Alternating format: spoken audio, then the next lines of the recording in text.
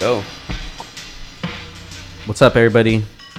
Back with another episode of Downtime with Downstar, episode 16. Man, we're cranking them out, guys.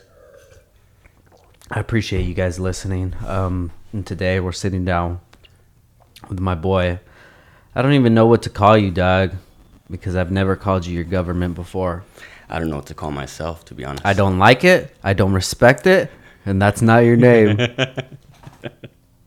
But go ahead and introduce yourself. What's up? It's your boy Roach. Ear. Episode 16. Hey. Downtime with Downstar. You already know what it is. Damn, I like that, dude. Happy to be here, man. You've been practicing, man. Thank you for coming by, dude. Absolutely. Thank you for having me. This was definitely a last minute. So if anybody doesn't know, hopefully you don't know, because I try to keep my business not out there, but we're doing some stuff to the pad, and I had to be home today, which is good because I'm still getting over being sick from SEMA. I was at SEMA all last week from Tuesday to Saturday, and Ash came. She came Halloween night, but we were just fucking drained, bro. Where's that at? In Vegas.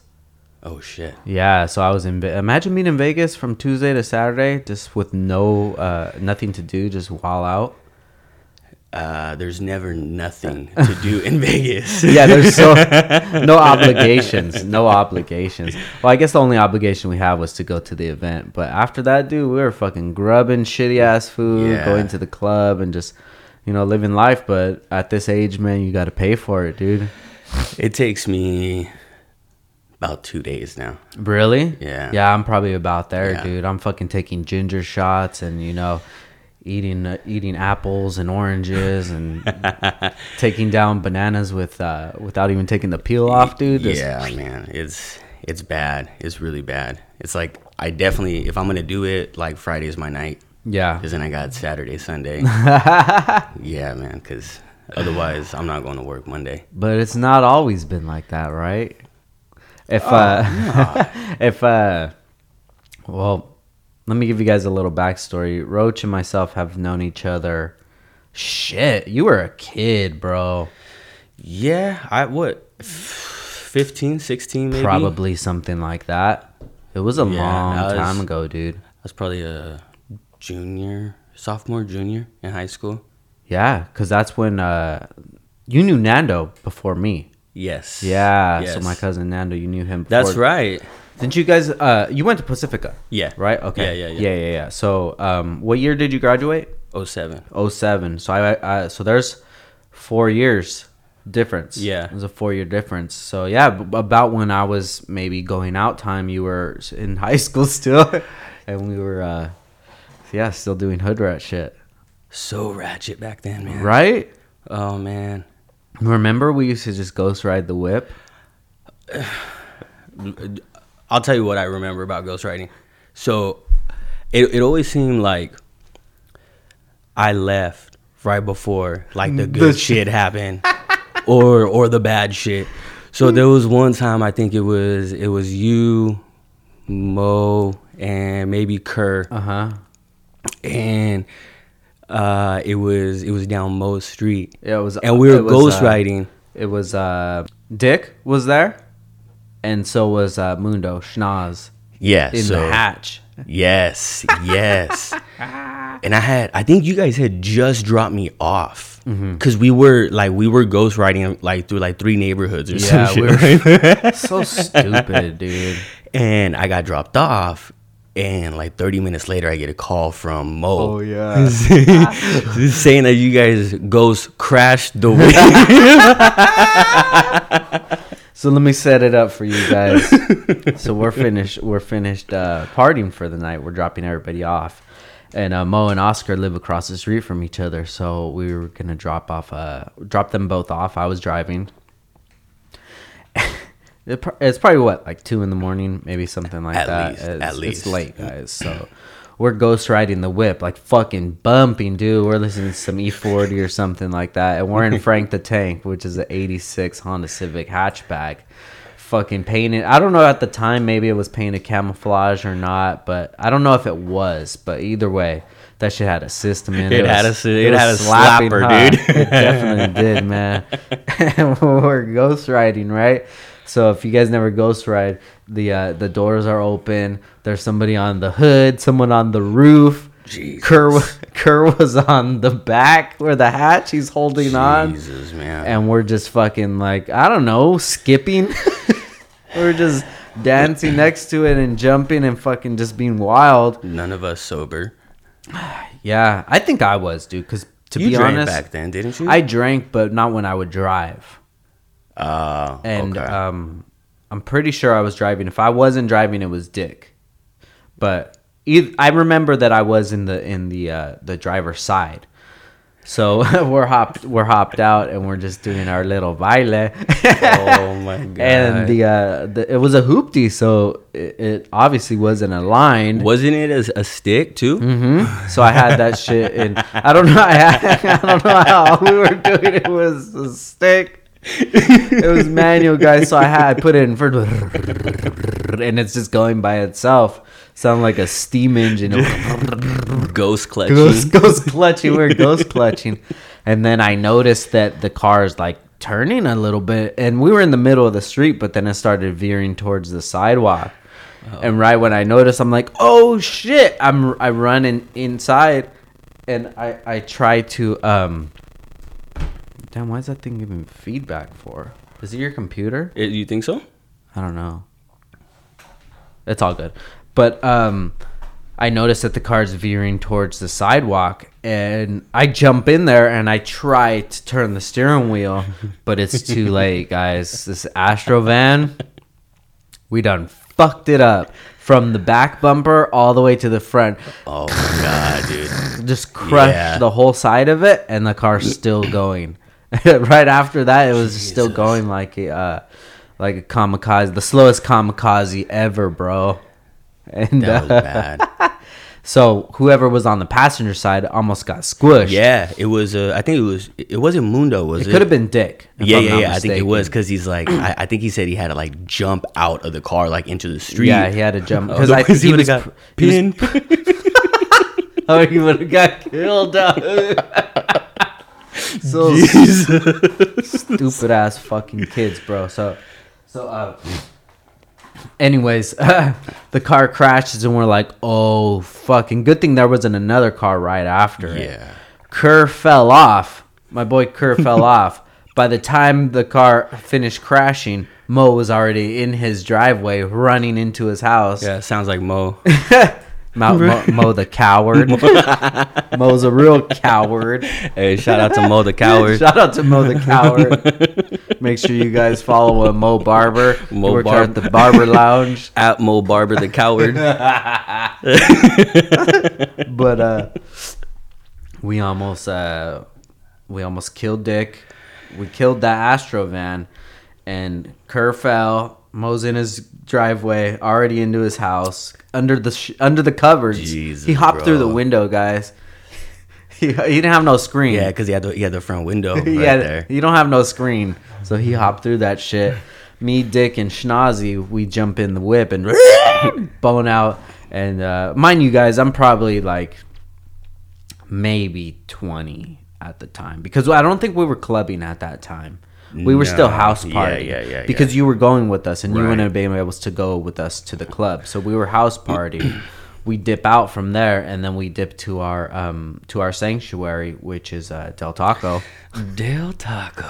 We ended Bumper cars in the drive-thru. Yeah, dude. We would fuck around all the time, guys. We ended up at Del Taco. I think I dropped Dick off at his car, and me and Schnozzy, we just... Damn, what is that, dude? Sorry, guys. There's a helicopter. I don't know what phone it is or what it is, but it's all good. We end up back at Del Taco, and we're just like, dude, that was fucking nuts. And then after we finish eating, like any stupid kids, we're like, let's go check it. Let's go see what happened. Oh, my God. Yeah. I feel bad, man. We fucked up that van. And, I mean, granted, it was a it was like a hoopty van, but still, man, it's not my property to be destroying like that. I felt bad, you know. But at that time, as a kid, I was just growing up. You know, I wasn't the man I am today. I mean, you just don't, because you don't have responsibilities like that. You know what I mean? I didn't have any responsibilities. So you're not considering like. I didn't have to do shit, dude. All I had to do was pay for gas and like my phone bill or whatever. It wasn't even that crazy. And my phone, if it was a phone, dude, it was like a fucking like a gizmo that the kids have now. Man. It should just had buttons. It was, yeah. Do you remember those things? Mm-hmm. The Razor. I never had a Razor. When the Razor was like fire. I wasn't luxurious enough to have a Razor. I had like the throwaway Razor. I had the disposable Razor. The batteries lasted like 8 days back then. Yeah, dude. Times were different back then. But everything was different, man. And I remember one time that you were ghost riding. You had this like red whip. What was that? Like a Centaur or some shit? No, that was my. Oh man. You're making me cry right now. That was my my Mazda Protege. Yeah, dude, I remember that. And you used to ghost ride on that bitch going like 45.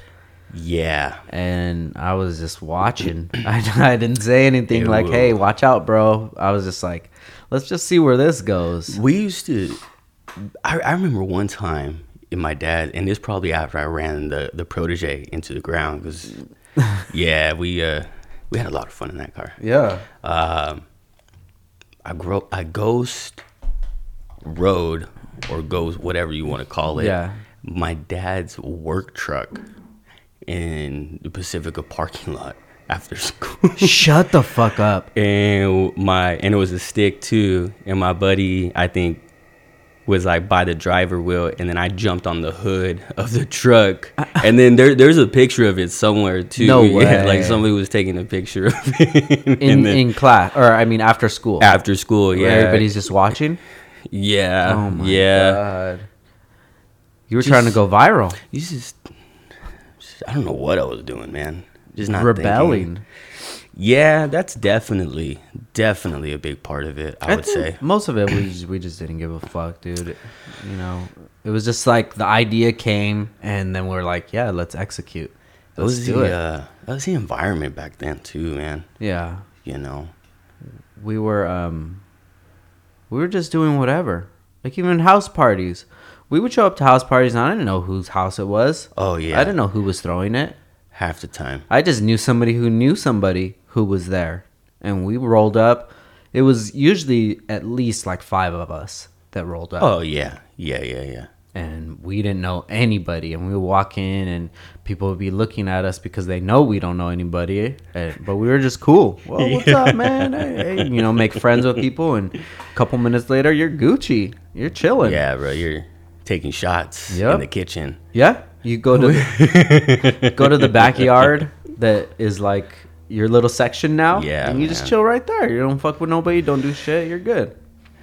That was, for me, house parties was a lot of fun, man. Hell yeah, man. Like thinking back, like that was my shit. Yeah.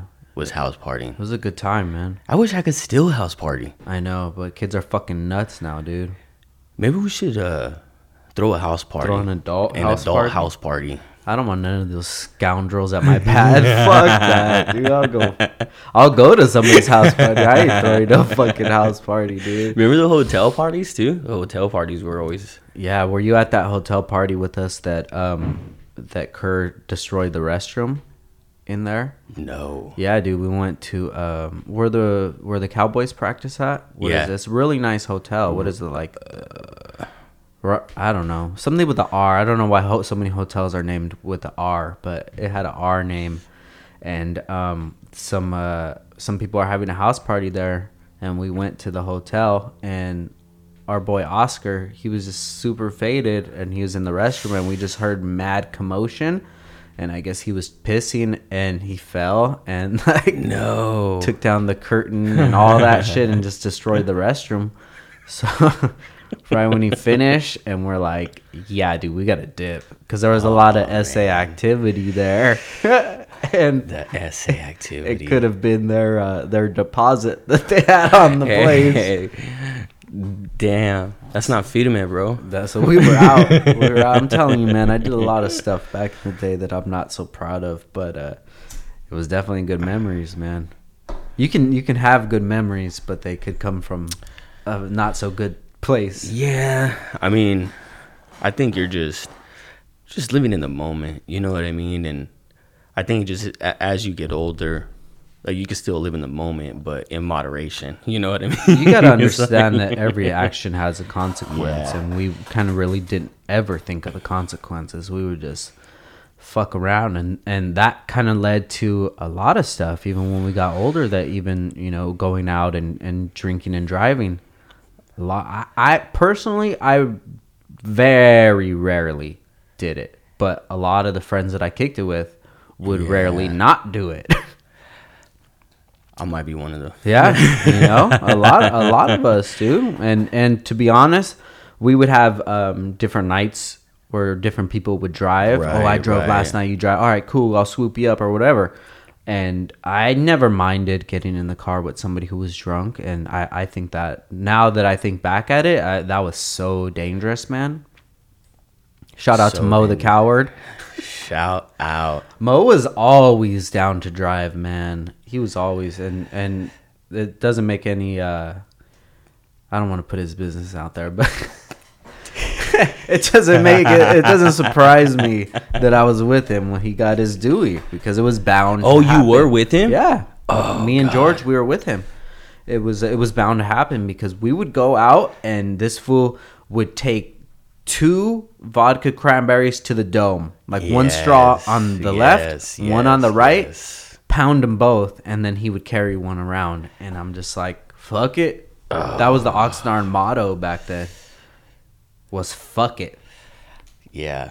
I remember just like, even when like getting in the car, just thinking like it wasn't good, but you're just not like necessarily worried about that because you're a kid. You're just having a good time. You're like, invincible, dude. Man. And then we've been at spots. I maybe you were with us too. There was that house party on the way to Six Flags, like in Fillmore. There was a ranch party out there, and some dude ended up getting murked at the party. Really? Yeah, they started busting off and killed this dude. I think I do remember that. I wasn't there, but wait, no. Was that? It was by like the train tracks, and we had to park in the dirt and walk like kind of mad far. Chain link fence on the outside, and they were like charging to get in, and you get a cup or whatever. Oh, okay, no. I wasn't at that one, but there was another one where we were just party hopping, and it was. I may have not been drinking that night, actually, because I remember having to drive to my dad's house. So I was like, hey, like I either wasn't drinking or stopped drinking like way early on. Yeah. So I ended up leaving because my dad lives in Fillmore, and I was like, I'm not trying to drive like hella late. At least 25, 30 minutes. Yeah. So I did, and then like I remember like plugging in my phone and Mo calling me. And he's like huffing and puffing, like he's like, dude, like you won't believe what happened. I was like, dude, like what happened, And I guess it was there was a shooting. Like as soon as they showed up to the house, because they didn't want to let some people in, and so they got mad and started shooting. So Mo was like, I guess had to jump the fence, and like, oh, I think I remember that one too. So that's what I'm saying. Like I always dipped. When shit went down, fun shit happened. Damn, man. Yeah, guys. But if you're listening to this now, you're talking about 2003, 2004. Life was different back then, guys. That 14 years ago. Jesus Christ. Think about that, dude. Life was totally that, different. I took it back, dog. I'll reel that shit in, dog. Don't forget where the fuck you are, you old ass man. God damn, man. Yeah, dude, that was a long ass time ago, guys. And times are totally different right now. I definitely would not do some of the things, especially the technology that you guys have available now. You just call a fucking Uber, Call an Uber, get picked up. Who, whatever, Call your parents. They won't care. If you're somewhere where you shouldn't be, call your parents, be like, Pops, some shit went down, can you come swoop me? You know, because their whole thing is to keep you safe. Yeah. Even if they get mad, who cares? You need to survive to live another day, and streets are rough out there. And it's not just you, right? It's you could hurt somebody, you know. Hell yeah, it's like, dude. you know, whose life, you know, can you take? And I think one of the hardest things when, you know, when you're drinking it and you get to that point, it's like you then you get like the beer balls, you know what I mean? And it's like, no, like I'm good. And so I think to your point, it's always important to have somebody knowing, you know what I mean? Like, hey, I'm going to be out here drinking, or and if you know they're driving, right, it's good to know like somebody's checking up on you. Yeah. Like, I know when I'm out, my wife's constantly texting me when she knows I'm drinking. You know, she's like, hey, are you drunk? Blah, blah, blah. And then it'll get to a point to where, or a certain time where she's like, if you're still drinking, you're calling an Uber. Yeah. You know what I'm saying? And so it's just always good to have fun, but you know, like I said earlier, it's like in moderation, you know, and there's consequences. And be responsible. That's it, guys. If you're listening to this, we definitely did have a lot of good times, but we definitely did dodge a lot of bullets, like real bullets. Thank God. Yeah, thank God nothing happened, but we were never involved in that shit. So I kind of felt that the people that did get in that kind of mix, they knew it was coming. Yeah. It wasn't just on some random shit. No, not ever. But we fucking dove way into it. That's as long as I've known Roach. Is probably so maybe 15 years at least, something like that. It's been a minute, dude, because I even knew you before I started kicking with you with Mo. Yeah. Because when I would go to with Nando, house, you would be there. Right. And I remember those times, and that was two totally different circles. That's crazy. Like, we had like direct mutual friends. Like, it wasn't just like, oh, like we know like a random person. It was like you were like cousins with Nando. You know what I mean? And like the relationship that you and I had with Mo prior to ever knowing each other. So it's kind of crazy. It is, man. And I think the reason we gravitated toward each other because we were both fucking hustlers. Grinding. Always. Grinding, man. We would hustle whatever, guys. Like, this was probably around when I was very big into stereo systems. Yes. And you had that, the Acura. Yep. And we would always hustle systems. Oh, the Accord. Was it an Accord? It was an Accord. Yes. It was an Accord. And you always had slappers in it. I always had them. And we were always just telling each other deals and shit and that we were able to come up on. That was kind of what really, really like got me started in hustling, like in adulthood. Really? Yeah.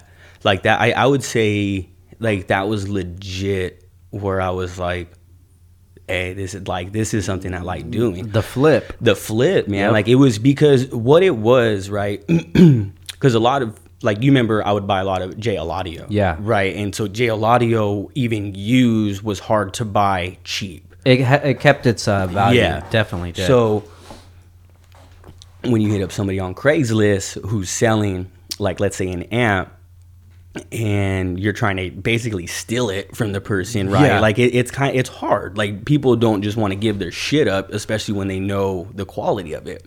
So what made it, you know, hard was you had to go to multiple sellers until you were able to find somebody, right, who was able to give it to you at a profitable price. Yeah, maybe they didn't know what it was worth or needed the money, whatever. Like needed shit gone, you know. And so that's like the hunt just made it just kind of like really, really exciting for me. And then once it's funny, once I started buying like a lot of stuff. Like, you remember I remember you would always have a lot of shit. Like, I had subs, I had amps, I had like just a bunch of shit, right? And so eventually what I started doing was I started buying speakers and stereos, and I started selling them in packages. Oh, shit. And I would take pictures and post them on Craigslist, and I'd sell like a stereo package.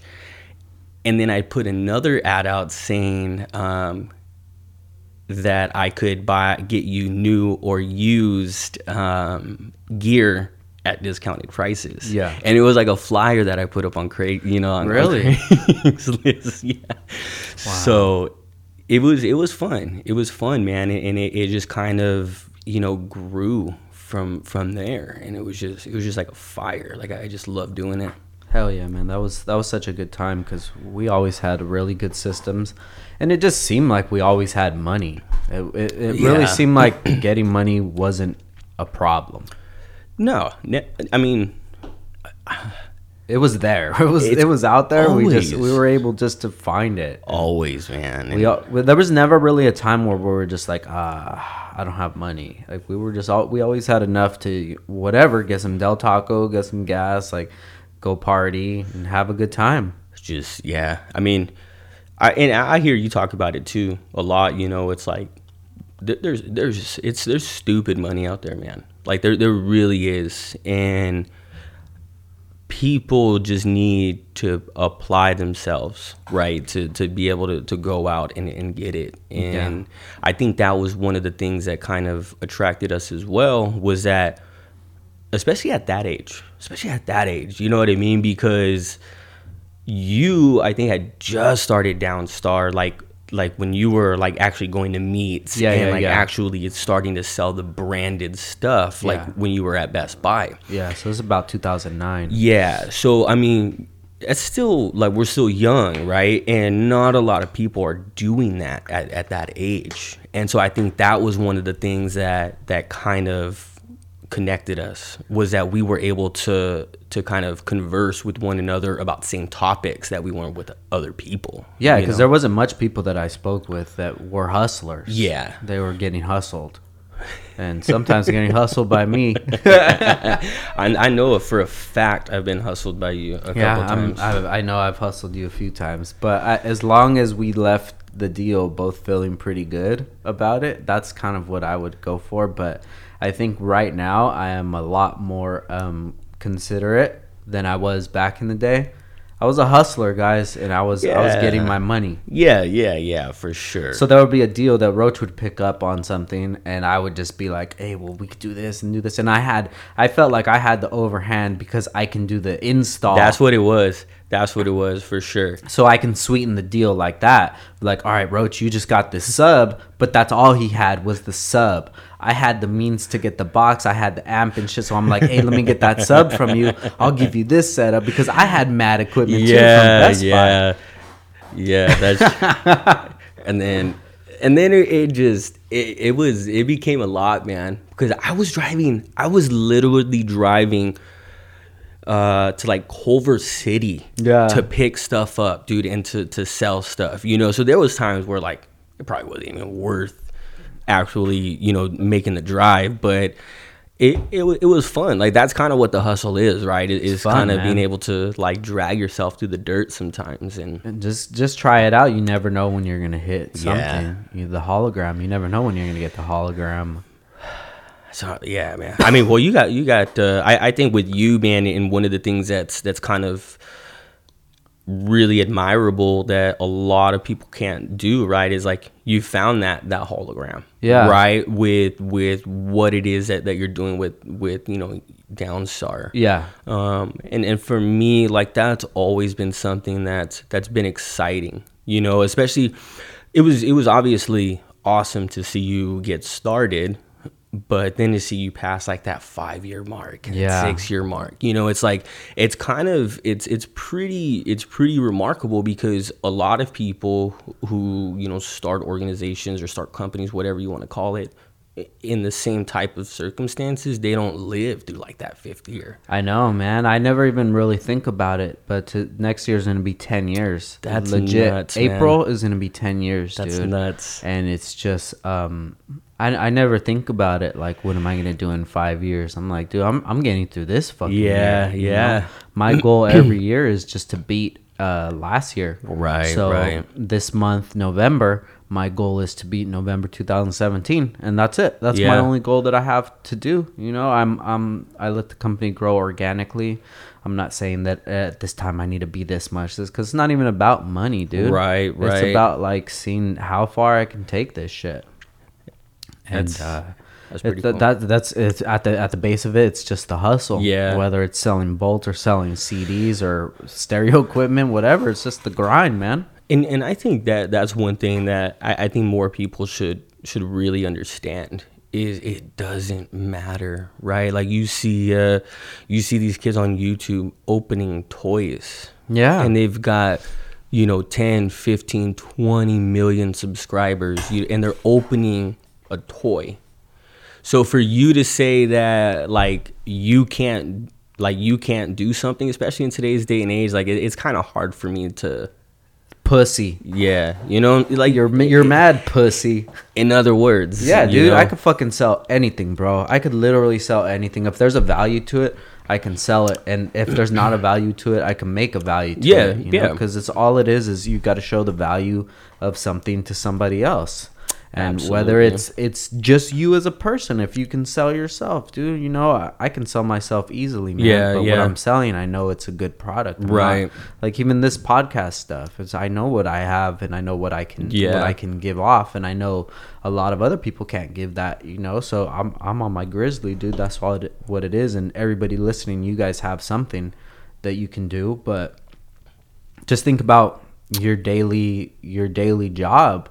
You're a cog in the wheel of somebody else's dream. Yeah, you're doing something right now, whatever you're doing. Right. And they're probably really good at their job. You know what I mean? Just think if you could get good at that, some shit you don't even like doing. How good can you get at something that you actually enjoy doing? That's real shit. But you're being mad pussy and you're not even doing it. That's real shit, man. I mean.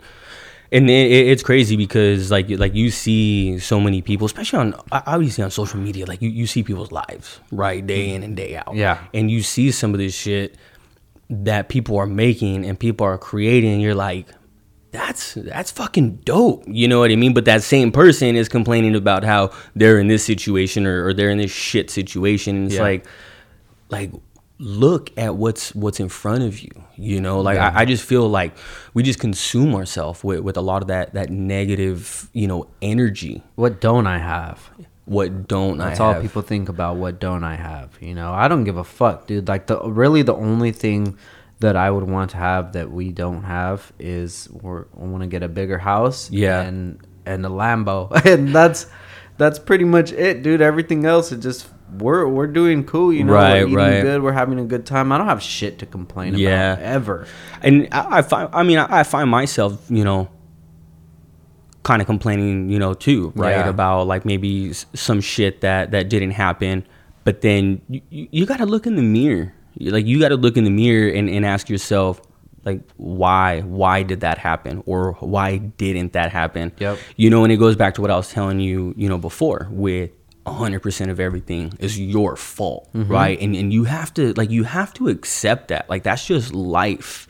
You know what I'm saying? And it's like it's something like as stupid as, well, you get hit by a bus, right? Yeah. Well, you could have taken a different route, or you could have left it. You could have looked. You know what I'm saying? Definitely. Like it's like everything is just like your fault, right? And it's like, I think the important part about that is being able to just take ownership. Hell yeah. Because that's what's the hard part, is being able to own your shit, because you have to admit you're wrong, or you have to admit you didn't do something. Yeah. And I just think a lot of people, it's hard, don't man. Like that. It's hard, but how I feel about it is I feel that it's closure. You know what I mean? So if there's a certain circumstance that happens, I could just be like, damn, I wish that didn't happen because this or this. I could just be like, you know what? This is the move that I made. It wasn't the right move. I'll learn from this next time. Yeah. You keep moving forward. Like the philosopher Joe Dierte said, you got to keep on keeping on. You got to keep moving forward, dude. You can't be looking back and just thinking about, oh, if I would have done this, then I could have fixed the relationship or whatever. It is what it is. At that time, you thought that was the best decision to make. In hindsight, it wasn't the best decision, so what? You just got to keep moving forward, But these people that just think about it, guys. Anybody that comes to your mind, think about that. Somebody who complains a lot, and think about the quality of their life, and think, would you change lives with them? I guarantee you wouldn't. Guarantee you fucking wouldn't. Not at all. There's nobody that I know that complains all the time that I would want to be in their spot. Because it's just, if somebody can't take responsibility for their actions, that's pretty much one of the biggest turnoffs that somebody can give off. Yeah. And if somebody can take responsibility, that's one of the biggest turn-ons. It's huge. I mean, it really is huge because, like, it proves that you don't mind eating shit, basically. Mm-hmm. You know what I'm saying? Which is, like, as human beings, right? As prideful human beings, is like, even to our wives, like, we don't want to admit, like, we're wrong, right? Yeah. So we'll just argue just so we don't have to, even though we know we're not right, like, we'll just fucking continue arguing, right? But, I mean, willing to accept that and you know, to kind of eat that shit is just, it's huge, man. Like, it makes you a different person. Oh, it definitely does, dude. And I could say that from my own experiences. Like, I should have been a lawyer, guys, because the way I can talk myself out of situations, that's I'm very good at that. And I would do that all the time with Ashwin whenever we would get in a fight. Yeah. I can find any way to switch it on her. Right. Anything I could switch it on her. But after a while, with her telling me the same thing, you always just turn it around on me. I'm just like, you know what? I actually do. And I figured out, like, when we get to those situations now, it's just like, okay, cool. Try not to escalate this situation. Right. You know, we'll calm down. And afterwards, you know, I apologize that it shouldn't have went like this. I did this or whatever. And she has no problem admitting her faults, too. And that was kind of an attractive quality of hers. That's awesome. Because she wasn't one of those girls that it wasn't my fault, it wasn't this, you know. And I'm used to dating like losers and shit, and all they would do is just complain about their lives, and I'm like, motherfucker, what the fuck you mean? Like, all this shit's your fault. What do you mean? This is your fucking fault. For real, you know? Man. And just own your shit. But I say that about my exes, like, no disrespect to any of them. I wish them all the best. It's just that at those times in our lives, it just wasn't matching up, you know, and it had a lot to do with my growth too, because I wasn't really the best person back in the day. I mean, I wouldn't do like scandalous stuff or mean things or whatever, but I really was selfish a lot of the time, and that not only with relationships with women but with friends too, it really didn't line up as well. And I caught myself just like always going through some kind of shit with how I guess what it would be is I wanted people to treat me how I treated them, right, and I didn't understand that you can't think like that. Yeah, you have to be the person that you are, and if people appreciate it, they do. But and if they didn't, then you know you can either move on or deal with it. Yeah. But what I would do, I would just, you know, be so upset about it that somebody's not even, you know, what the fuck, dude? I bought you lunch last time. Like, you can't even, you know. Right. And that's not. You shouldn't really live life like that, expecting things from others. And I expected a lot from other people. And the people that I expected things from was people that I shouldn't have expected things from. And it's not their fault. It's just I should have been more dialed in. Right. I think right now is the best I've ever had that dialed in before. And that's pretty cool. Like when you can kind of come, you know, to that realization, right? Is to the only thing that you could ever really have control over is being you. Yeah. Right. And so for me, like, one of the things that I've focused on is just always trying to be like as true to me as possible, but not really having like expectations. You know what I mean? And that goes to like not expecting anything. Yeah. Because I think like we're all different, obviously. And, you know, maybe somebody's not going to be as giving as like maybe you are. Yeah. Right. And I think it's important to not have that expectation, because then it's more genuine, right? You're not doing it so that way you can expect something back. Yeah. You know what I'm saying? Because I think that's when you set yourself up for disappointment, is when that boomerang don't come back. Yeah. It's like, what the fuck? We're playing dude? catch. Yeah. And I throw you the ball and you take that ball home. Fuck you. Yeah, for real. That's my ball, dude. We're supposed to, you know? And that's why they kick dogs. Jesus. Nah, shout out to dogs. I fuck with dogs. I fuck with dogs more than cats. I don't fuck with cats at I don't all, really bro. fuck with cats. If you guys fuck with cats, don't. Look up sure. the history of cats and their soul stealers. So don'tfuckwithcats.com. yeah, .org. Yeah. This should be an organization. Non-profit. Don't fuck with cats. I know people are listening right now and they're like, I love my cat. He don't love you, bro. He don't give a fuck about you. Nah. Hell no. That cat's gonna fuck you up one day. And when you have a kid and you're like, oh, Fluffy, once you leave the room, that cat is gonna scratch that kid, dude, in the face. Dogs are different.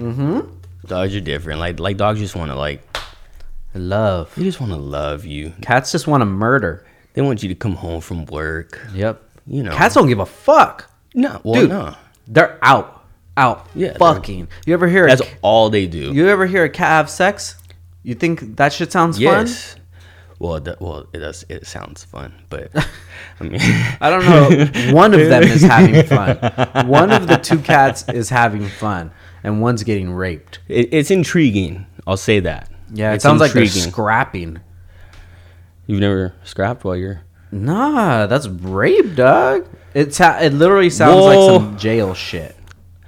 Yeah, but like play scrap. You know what I mean? They're play scrapping. What kind of sex are you having, I'm just- bro? well- Cat sex? You're literally having cat Bruh, sex? I mean, you know, It's wild. to each their own. To each their own, man. I like I said, I all I can do is just be true to myself. Damn, dude, that's some rough sex, bro. But yeah, I don't fuck with cats, man. Cats are murderers. They're murder machines. They go out and kill mice and kill whatever. My wife keeps bugging me to get a fucking cat. Really? Yeah. Like so her last cat, true story. Her last cat was eaten by her dog. Shut the I swear. So No the cat was way. like the cat had lived there like for fucking years. Like, Yeah. you know, for years. But the dog was always trying to get in. It was a golden retriever, a big golden retriever. Wow. And there was one day where I don't know what happened. I don't know if they left like the bedroom door open or what, but the cat went missing. So wait, the dog stayed where? The dog just stayed out in the living room, whereas the cat only stayed in my wife's bedroom. Oh, so I thought one was outside and one was inside. So they're in the like, oh Yeah, they're in the shit. same house, and the cat would just come in and out because they're she put like a hole in the screen. Okay. So the cat would just kind of come in and out whenever it wanted to, and it basically lived like in the bedroom. Yeah.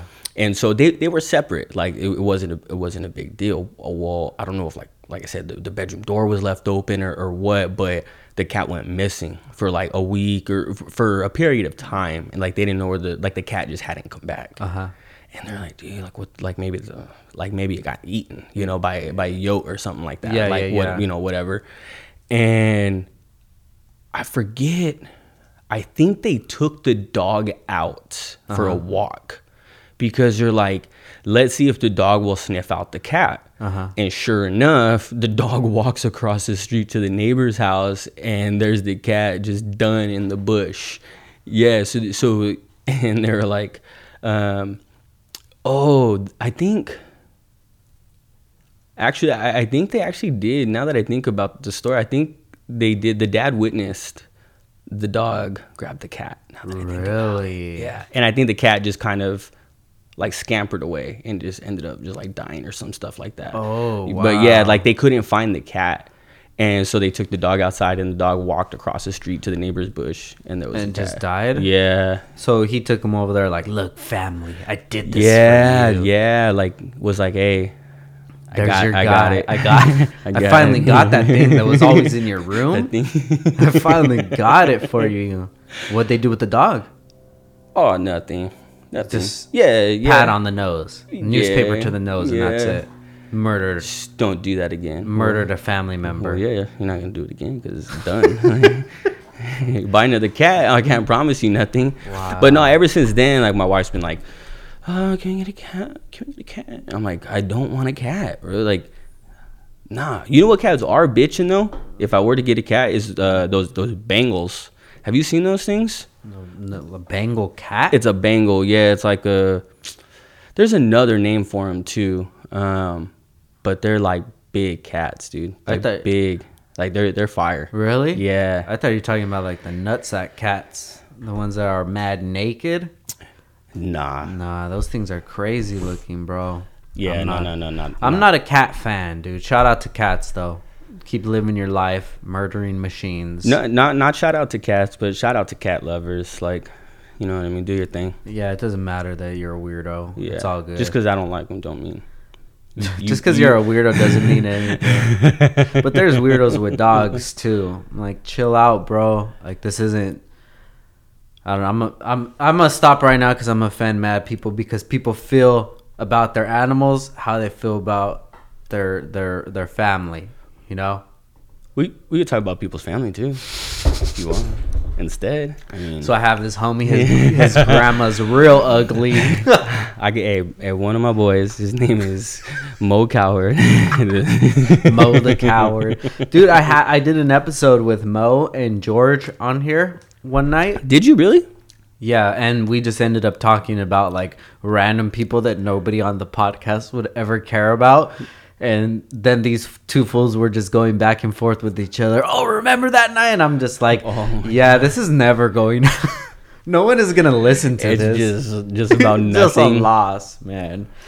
But so let's kind of reel it back in a little bit. We kind of got out there with the whole disrespect of the feline community. Shout out to cats once again. Sorry, not sorry. Sorry, not sorry. But so yeah, you're.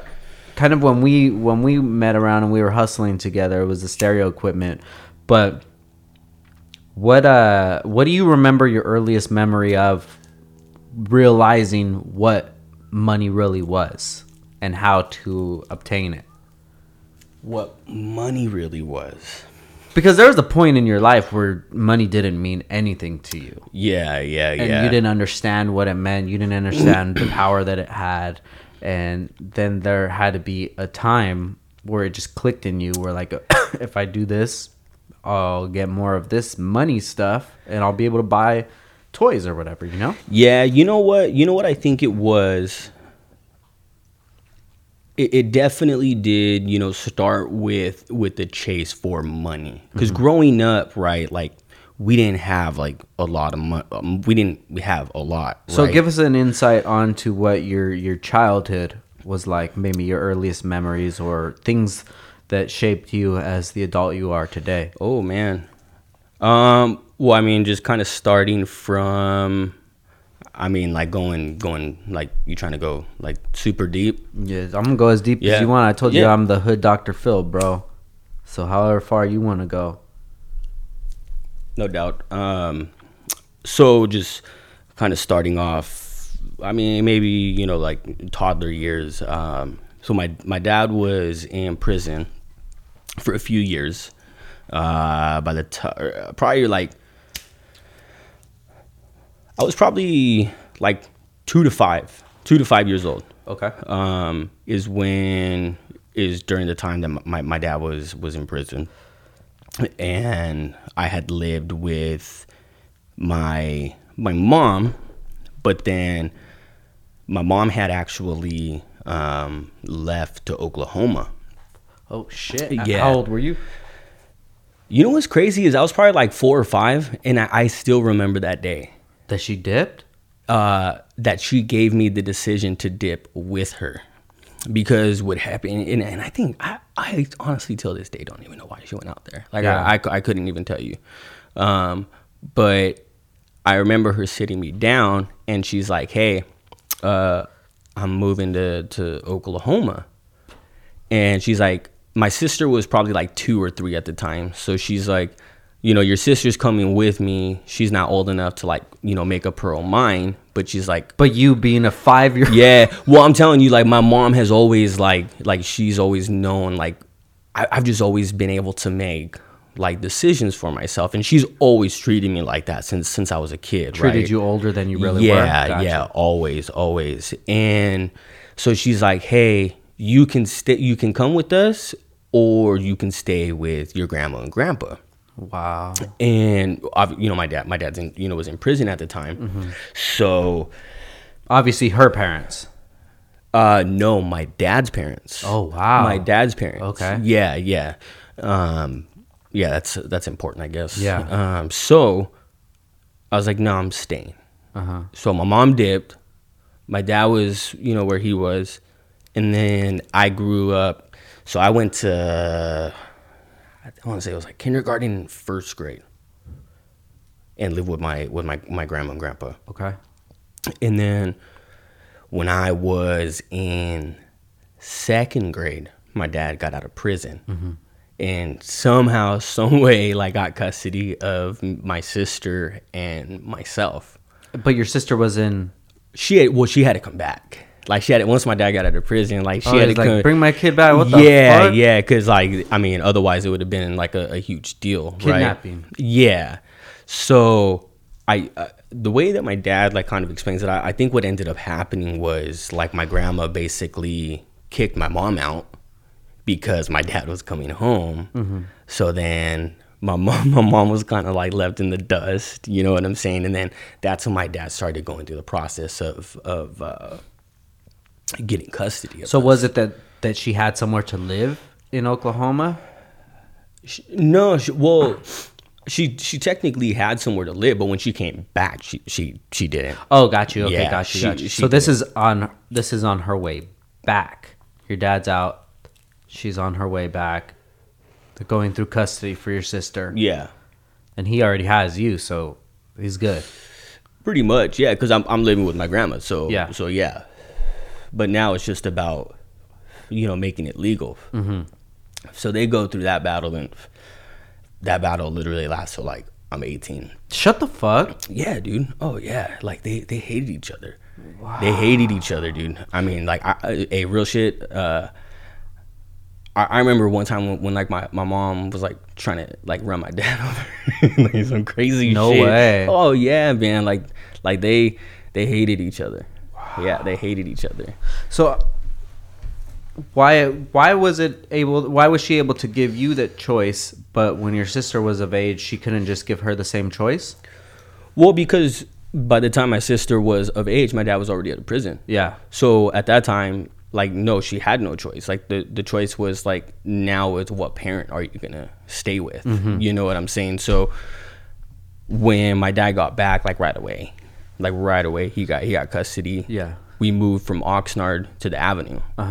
And then I lived on the Avenue from the time I was in second grade till I was a freshman in high school, actually. No shit. Yeah. Wow. Yeah.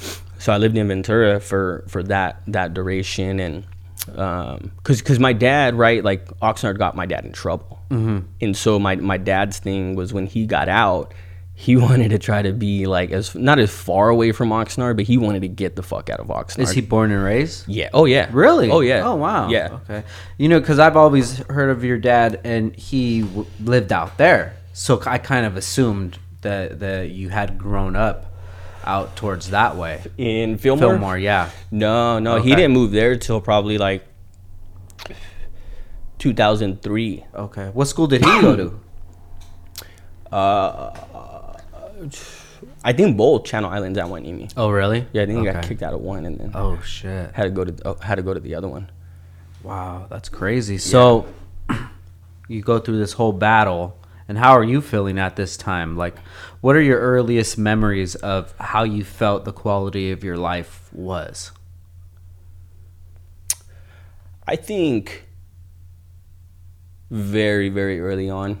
Yeah, I mean, I was probably about 8 years old, because one thing about like my dad especially was he never like really lied to us about what the situation was. Yeah. And so I think even from a young age, like I just understood You know what I mean? Like I understood like the situation, and like I mean you see it. You know what I'm saying? It's like you think now, right? Like when you have kids, we're like, well, like kids are a lot smarter than we think they are, right? Than we give them credit for, and it's like, well, so were we, like when we were kids, you know. So I was probably like 8. I was probably 8 years old because it was just like a constant just fight, right? Like like every time my mom would come to like pick us up or drop us off, like it was just a constant battle, right? There was never a time where like, hey, my mom's here, like let's go. Okay, cool. Yeah, I feel you. Yeah. So that always like emotionally sucked, but where it really got like kind of fucked up was when I knew that like my parents were trying to like not play me and my sister, but use you guys as pawns. Yeah, like influence us. Yeah. You know what I mean? Just to get the upper hand. Whereas, you know, what that meant was like we weren't really the important thing like in the situation, you know? Yeah, so you didn't feel like your best interests were what everybody was arguing over. Right. Oh, yeah. Yeah, never. It was something else. Yeah, it was just a matter of who's going to win the battle. Damn, so you think the hatred was that big that winning that argument or that fight was more important than anything else? I think so, yeah. I think if not like a close, that's like passion, 1A, dude. 1A. I wonder where I hope we're not getting like too deep into it, dog. You know, but I just like wonder, that shit doesn't come from nowhere. You know, if I hate somebody, that's because we had a certain connection. Yeah. And something happened for Right. me to hate you. Because if I didn't give a fuck about you, I'd just be like, all right, whatever, you know? Yeah, and then just move on. Yeah.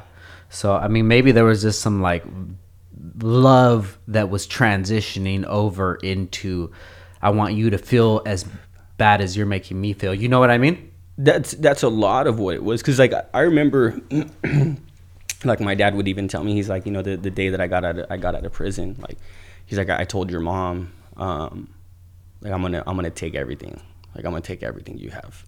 Damn. Yeah, like he told me that like long time ago, right? He's like, yeah, I told your mom, he's like, I'm gonna like take her for. And you never asked why? I knew why. It was just like so when they were together, right? When they got together, like they were both pretty decently into drugs. Okay.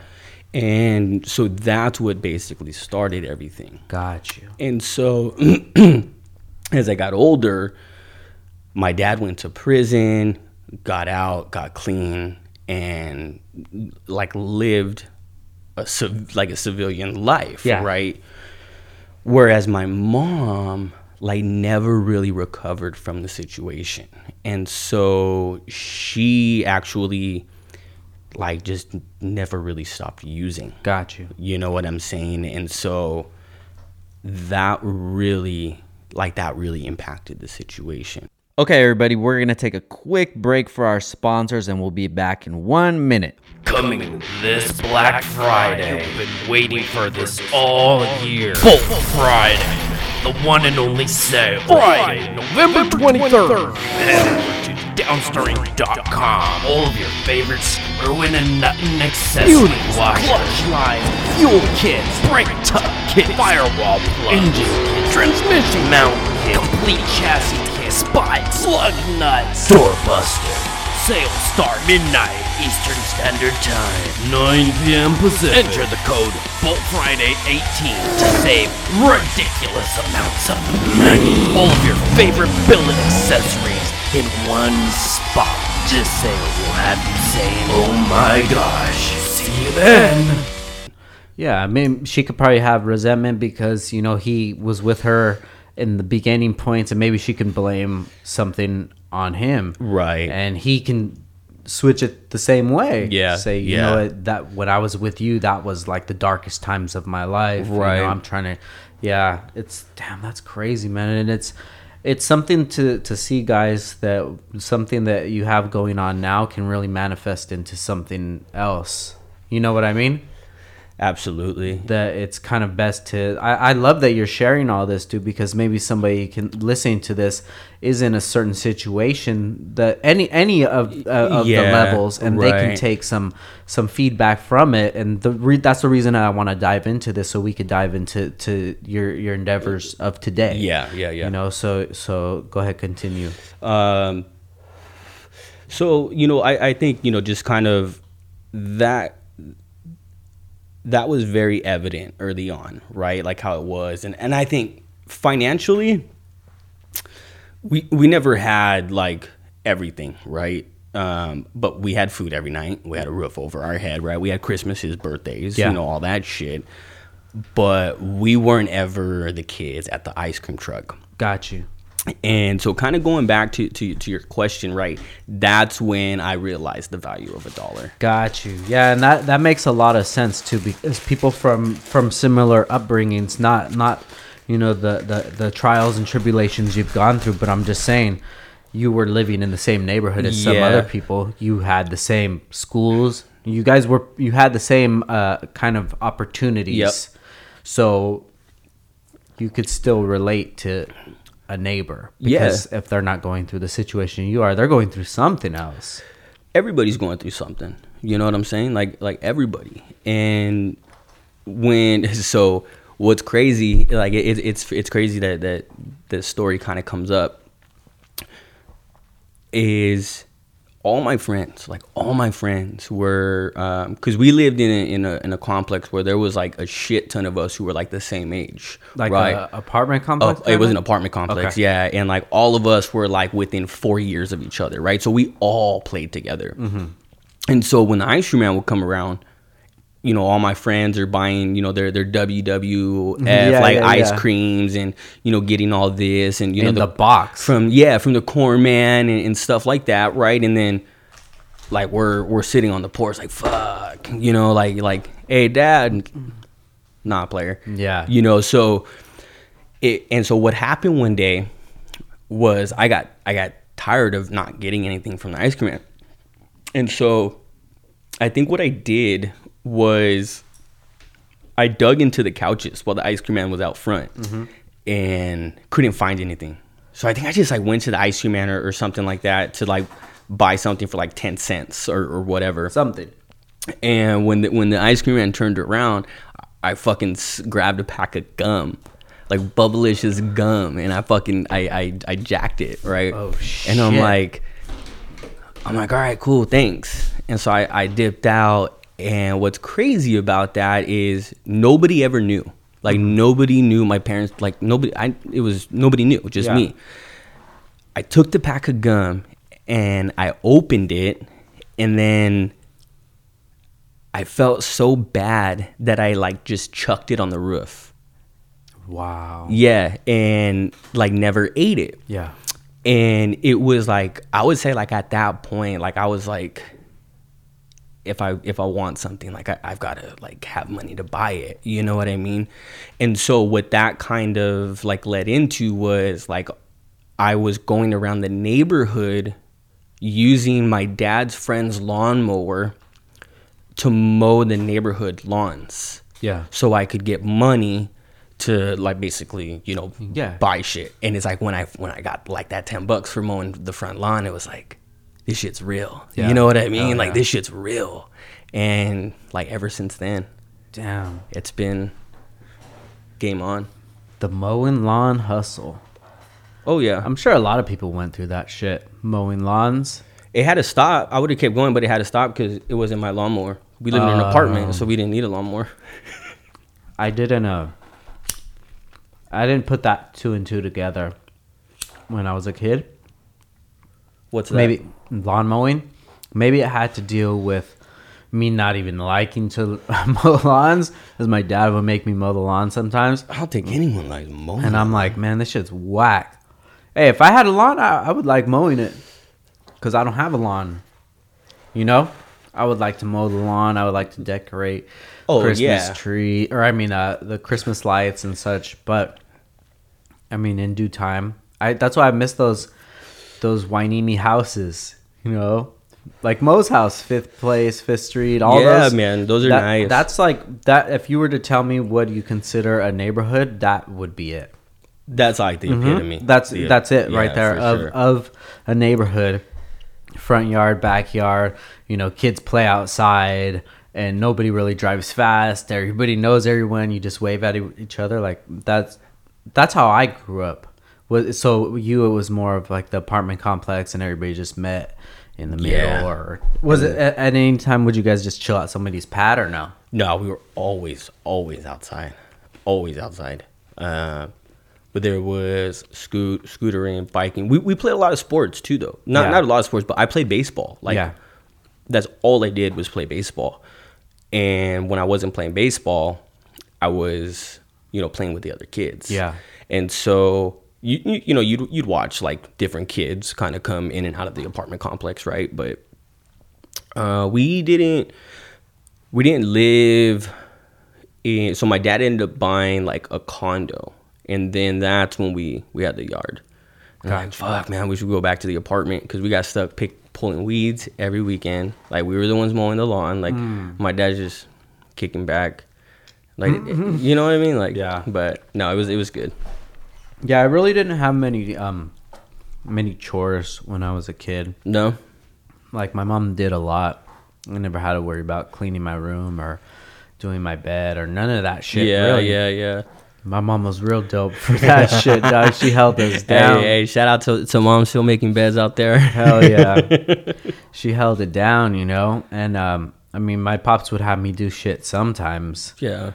But I really had a lot of time to myself. Would play video games or watch TV, watch wrestling or read a magazine or whatever, dude. I pretty much did my own shit. And then I had my cousins that lived in the neighborhood across, so I would go to their pad and do sleepovers and shit. That's so I never really had to do like much of that.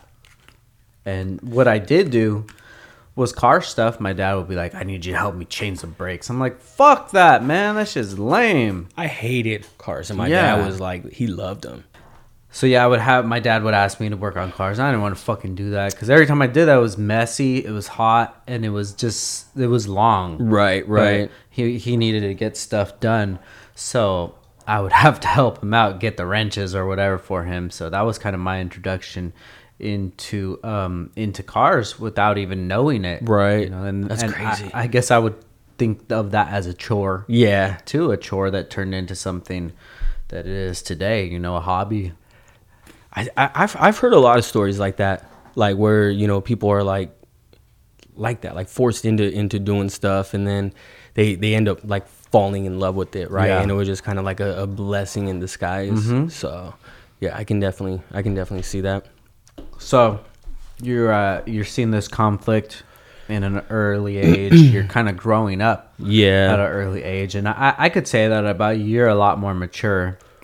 And because when we were hanging out, if you were how old you were, if you acted like that way, we probably wouldn't be kicking it. Oh no. Yeah, so you were a lot more mature, and it makes sense that you just had to experience a lot of rough patches in life at an early age. Yeah, I mean, there was one of the things was that my dad like never did shit for us, right? He would show us one time and be like, there you go.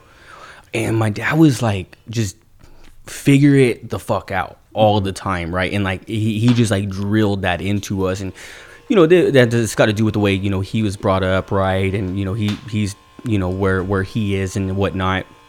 And so it was just like there came a time where I just stopped like asking for help, you know, and then you just start beginning to figure out shit on your own, and then eventually. I mean, I was young, man. I was probably like maybe 10 when like I kind of realized like who I was, like who I really was, and like that feeling's like never changed till this day, you know. And that's just kind of something that's like, you know, like when people ask me, you know, like how or why, and I'm like, I don't know, you know. It's just something that like just kind of came to fruition when I was just, very, very young in age. Yeah. And so, yeah, I had to figure out a lot of stuff on my own for sure. So then take it to like your young adulthood, maybe graduating high school, like around then. And that's kind of where our relationship started. Right. Well, I mean, so kind of starting off where we met, right, would be, I'd say probably like my sophomore year, because I had basically like hated living with my dad, with my dad because of my stepmom, right? And it was just like one day I just ran away. Oh shit! Yeah, I was a freshman, and I one night just opened the door and I dipped. No way. Yeah, What'd you take? I dipped. I don't think I took anything. No backpack, nothing. No. Oh shit! No. I don't think I took anything. I dipped, and then my dad ended up calling me like the next morning or something, and I was at my mom's. Calling your cell phone. Yeah. Okay. Yeah. Or calling like my mom or whatever, because I was at my mom's house. Yeah. And it was saying like, hey, I'm gonna report you as a runaway, blah blah blah, yada yada yada. And once I did that, he had finally been like, all right, like if you don't want to be here, like get the fuck out. Yeah. And so that's when I came to Oxnard to live with my mom. So I was going to Wainimi, which is how I knew everyone. Yeah. Okay. Well, I knew Pug because we had played ball together. And Mo was always like the older brother. So I had moved to my mom's, and then when I got to my mom's, like that wasn't working out so well either. Really? You know what I mean? Yeah. What was the problem there? Well, she would. I mean, to be honest, like she was still using. Gotcha. You know what I mean? And because she was still using, we had no money.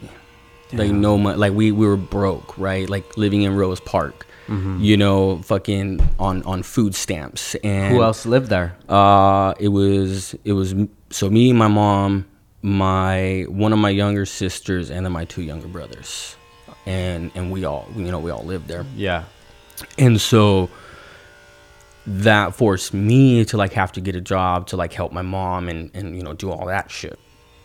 So damn, at 16 or so? Yeah. So what that created was me running away, like from my family problems. Yeah. And so that's when I started like couch hopping.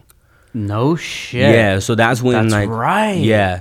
So that's when like me and Fee became like really, really close, right? And his family like really took me in, and just like treated me like the adopted son. Yeah. Shout out to Fee and his fam.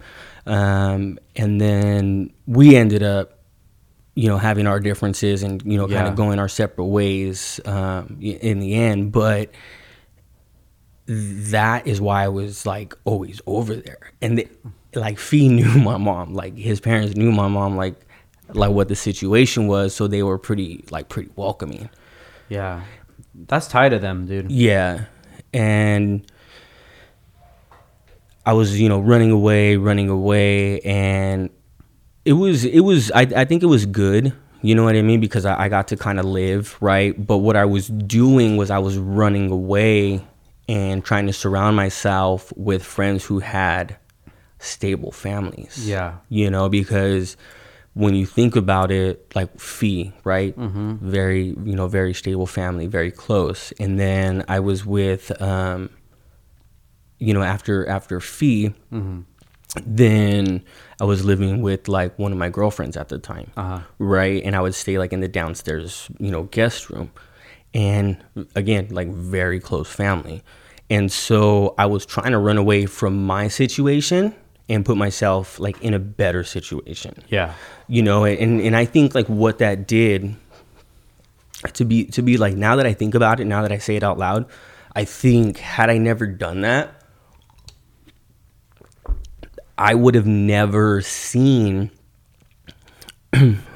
what what's possible. Yeah. When it comes to having a stable family, right? For me, like even my grandma and grandpa on both sides, all divorced. My dad divorced, like aunts, uncles divorced, like everything, right? So that's all that I knew.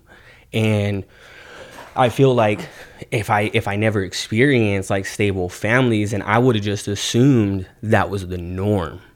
And then that's probably like what my life would have ended up being like. Yeah. You know, like being in a non-healthy relationship or marriage and this and that. So it was good for me. But it was rough. Like it was rough, man, for sure. It was lonely, like really, really lonely. Even when you were living with these people? Yeah. Cause you knew deep down, like it's not your family.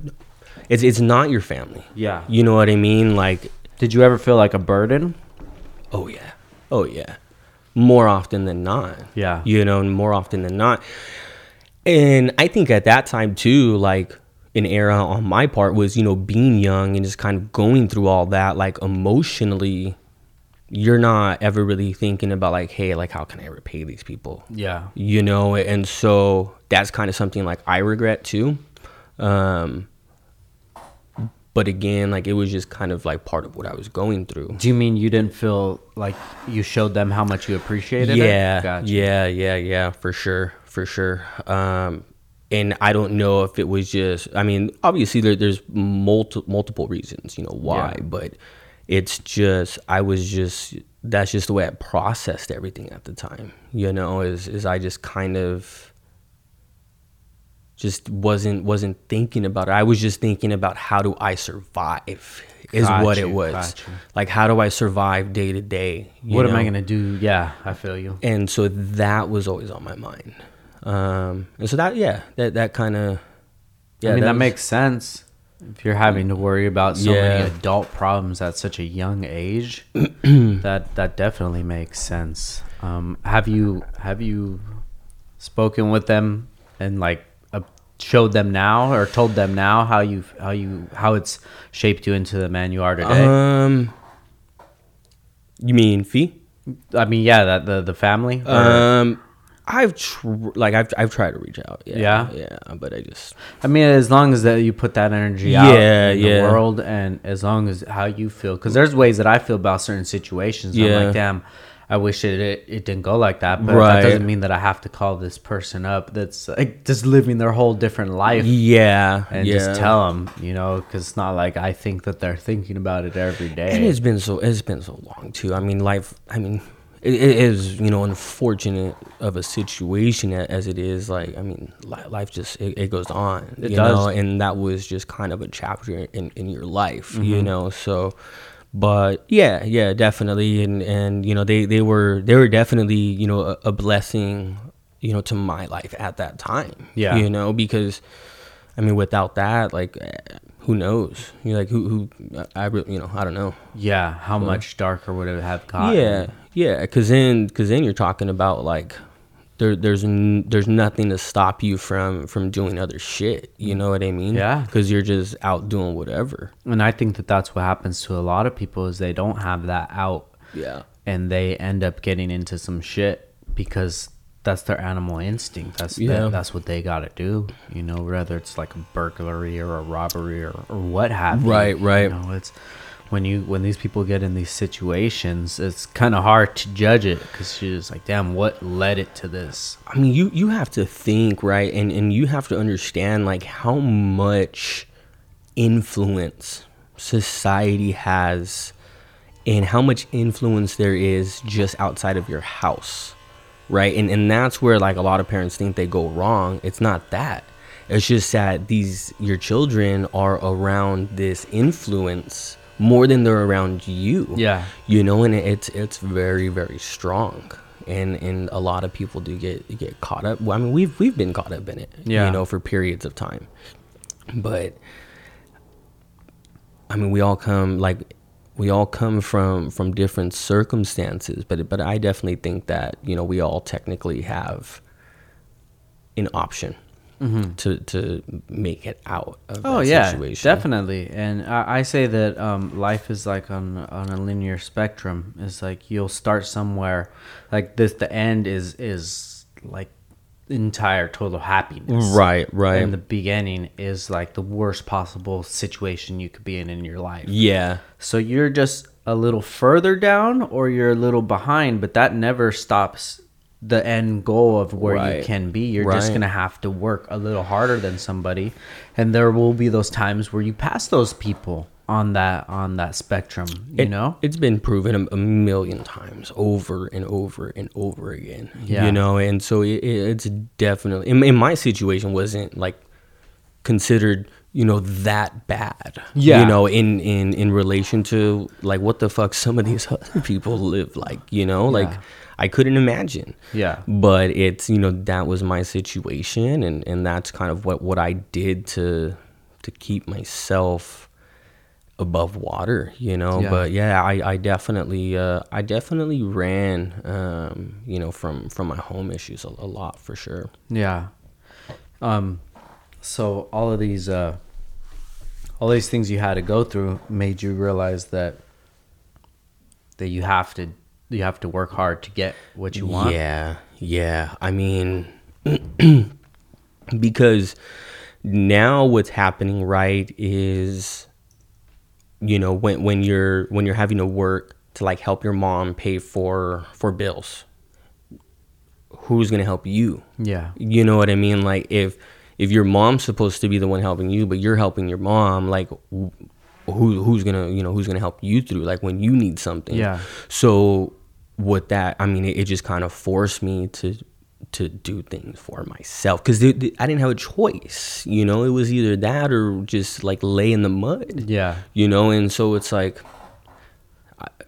I had no choice but to just kind of continue to progress like through that situation, for sure. Do you feel that a lot of people on the outside knew like what you were going through? I think the ones who mattered did. For sure. And the ones who needed to know knew, but the other people, like I mean, I just didn't give a shit about. Yeah. What they knew or didn't know or thought. But yeah, definitely. And that's important too. To know that there's people there for you, like even through like really really bad times, man. Like there's still people there who support you. Yeah. And that's really important, to hold on to. So yeah. So then you take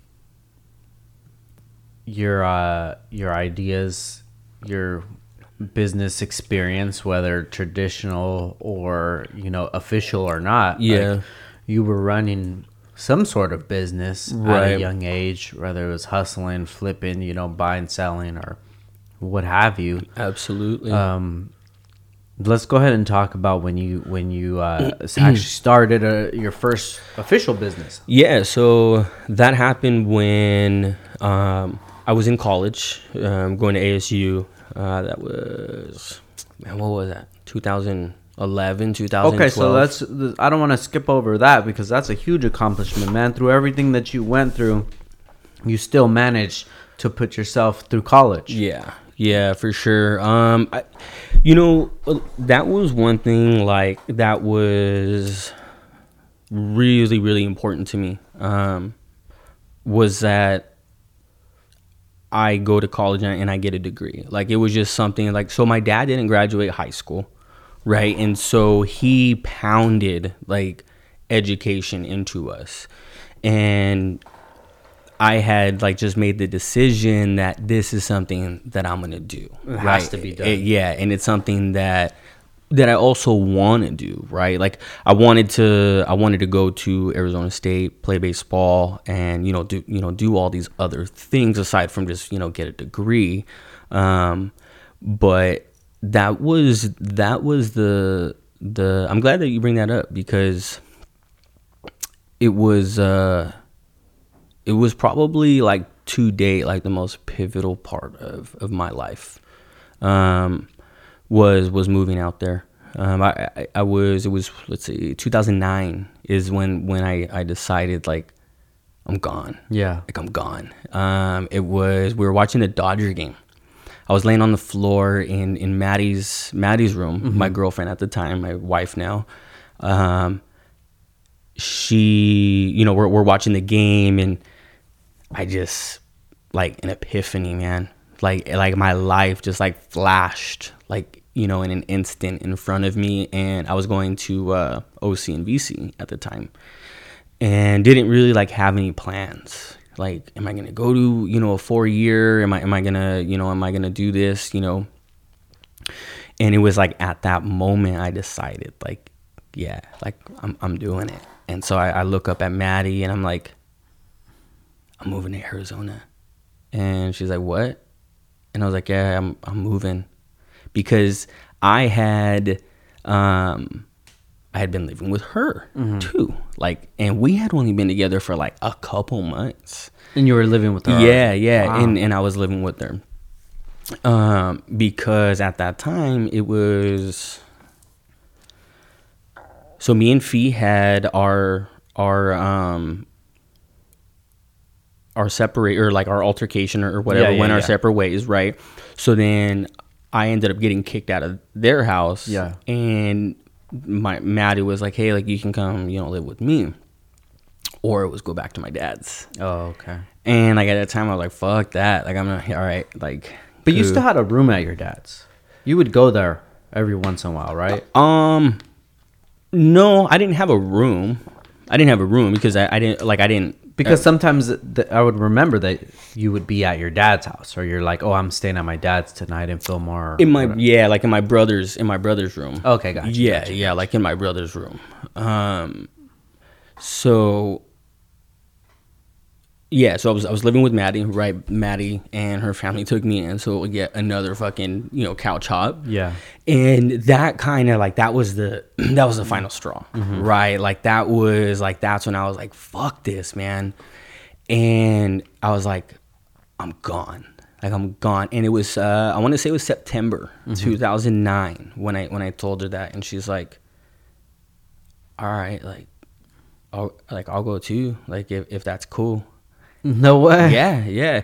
And so we got together in February. That would have been September. So we were together 6 months, right? And, you know, she had kind of been feeling like the same way, you know, that I had. Like, just kind of having, like, no real direction, you know, not knowing what to do at that point. We're young. I'm 19. Yeah. You know, or 20. I'm 20.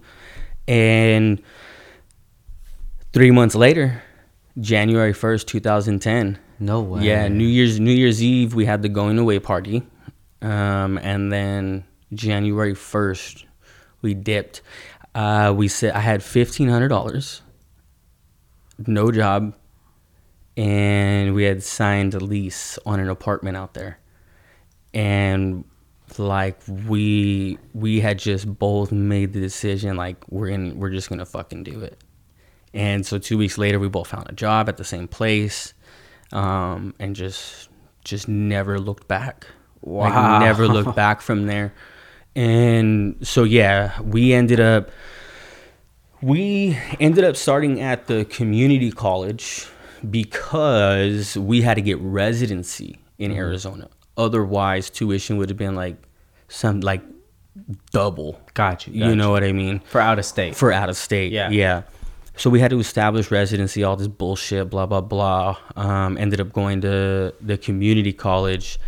And then we both applied to ASU, like, at the same time. And she ended up getting her acceptance letter into the university before I did. And I was so happy for her, but I was like crushed because I was like, oh shit, like, I didn't get in. Yeah. You know, like, and I was just like devastated. And then, like, the next day my letter came in. No way. Yeah, Oh, saying that, shit. you know, I had gotten accepted. And that was just kind of the start of everything. Like, once that happened, I mean, I was just on fire. Yeah. I was on fire, man. And there was nothing, you know, that was going to stop me. So, you know, going through school, and I went to WP Carey, which is the business school there. And so, you know, definitely love learning about business, love learning about the different aspects and things like that. But there was no real life experience, you know, which I knew, right? You don't get that, you know, just kind of going through college. So that's when I made the decision that I was going to start my own company. Yes. And so that's when I had come up with the idea of the No Drop. And the whole premise for the No Drop was I wanted to know what it really took to start a business from idea to actually building it. Mm-hmm. And so the No Drop, just so you guys know, it was a shower accessory which prevented, you know, shampoo and body wash bottles from like falling off your shower ledge. It was like a web. Yeah, it was like a web, and then it was like a caddy, like a silicone caddy, basically. You can hold your toothbrushes, razors, like all that bullshit. And I had obviously come up with the idea when I was in the shower. And then because I was at the business school, there was a lot of resources, right? And that's when I found out, like, you go from thinking you have no resources, like, to having a shit ton of options. Like, there's a lot of fucking resources out there, man. Like, it's gnarly. Like, once you actually open your eyes and start fucking looking. Yeah. And so I had gone, it's funny, man. It's so funny because I had gone into, there's like a separate campus where certain like college and student startups get housed in this campus, and then they're given like mentorships to run their business, right? But they've got to go through a competition, and then they win the ability to be able to do that. But I mean, it's an open resource, right? Like, you can go in and inquire, things like that. So I go in and I meet with this guy. His name is Brent or Brett. And I just think, like, I have the greatest, like, the next fucking, like, you know, Shark Tank idea, right? And what it was I had made a prototype of the No Drop out of these molding beads. And it was just a hunk of shit, dude. Like, a true, like, I've got pictures of it. Like, it was a hunk of shit, right? Yeah. And I go and I go to you know, meet this guy, and he's like one of the directors. I want to get his name correct because I feel bad, because like he really you know, did definitely influence me. So I go in there. Yeah, his name is Brent Siebold. Shout out Brent. I go in there and I show him my product. I go, hey, like, I need help with this. And he's like, okay, well, like, what's the product? And I was like, well, before I show you, like, I need you to sign this non-disclosure form. No way. Yeah. And he looks at me, he goes, are you serious? And I was like, well, yeah. Like, you know, kind of questioning. He's like you, and he tells me, he's like, you walk in here asking me for help, and then you're gonna, like, ask me to sign something. Yeah, like, you know. So I'm like, all right, you don't have to sign it. Like, here it is. And then another girl comes in, and he's like, hey, and, you know, she was just somebody just walking by, and she's like, hey, do you know somebody who can help him with this? And before I show her, I go to hand her a non-disclosure form. No way. And he looks at me, he's like, dude, are you kidding me? And I was like, well, here, you know, here it is. Like, you know, here's the product and blah, blah, blah. So the dude's like, I don't know, man. Like, so basically I told him I needed somebody, like, who, like, manufactured plastics or silicones. And he's like, well, you know, like, there's this company. So I go to that company. They wanted to charge me, like, shit ton of money, right? And then he's like, and there's this guy.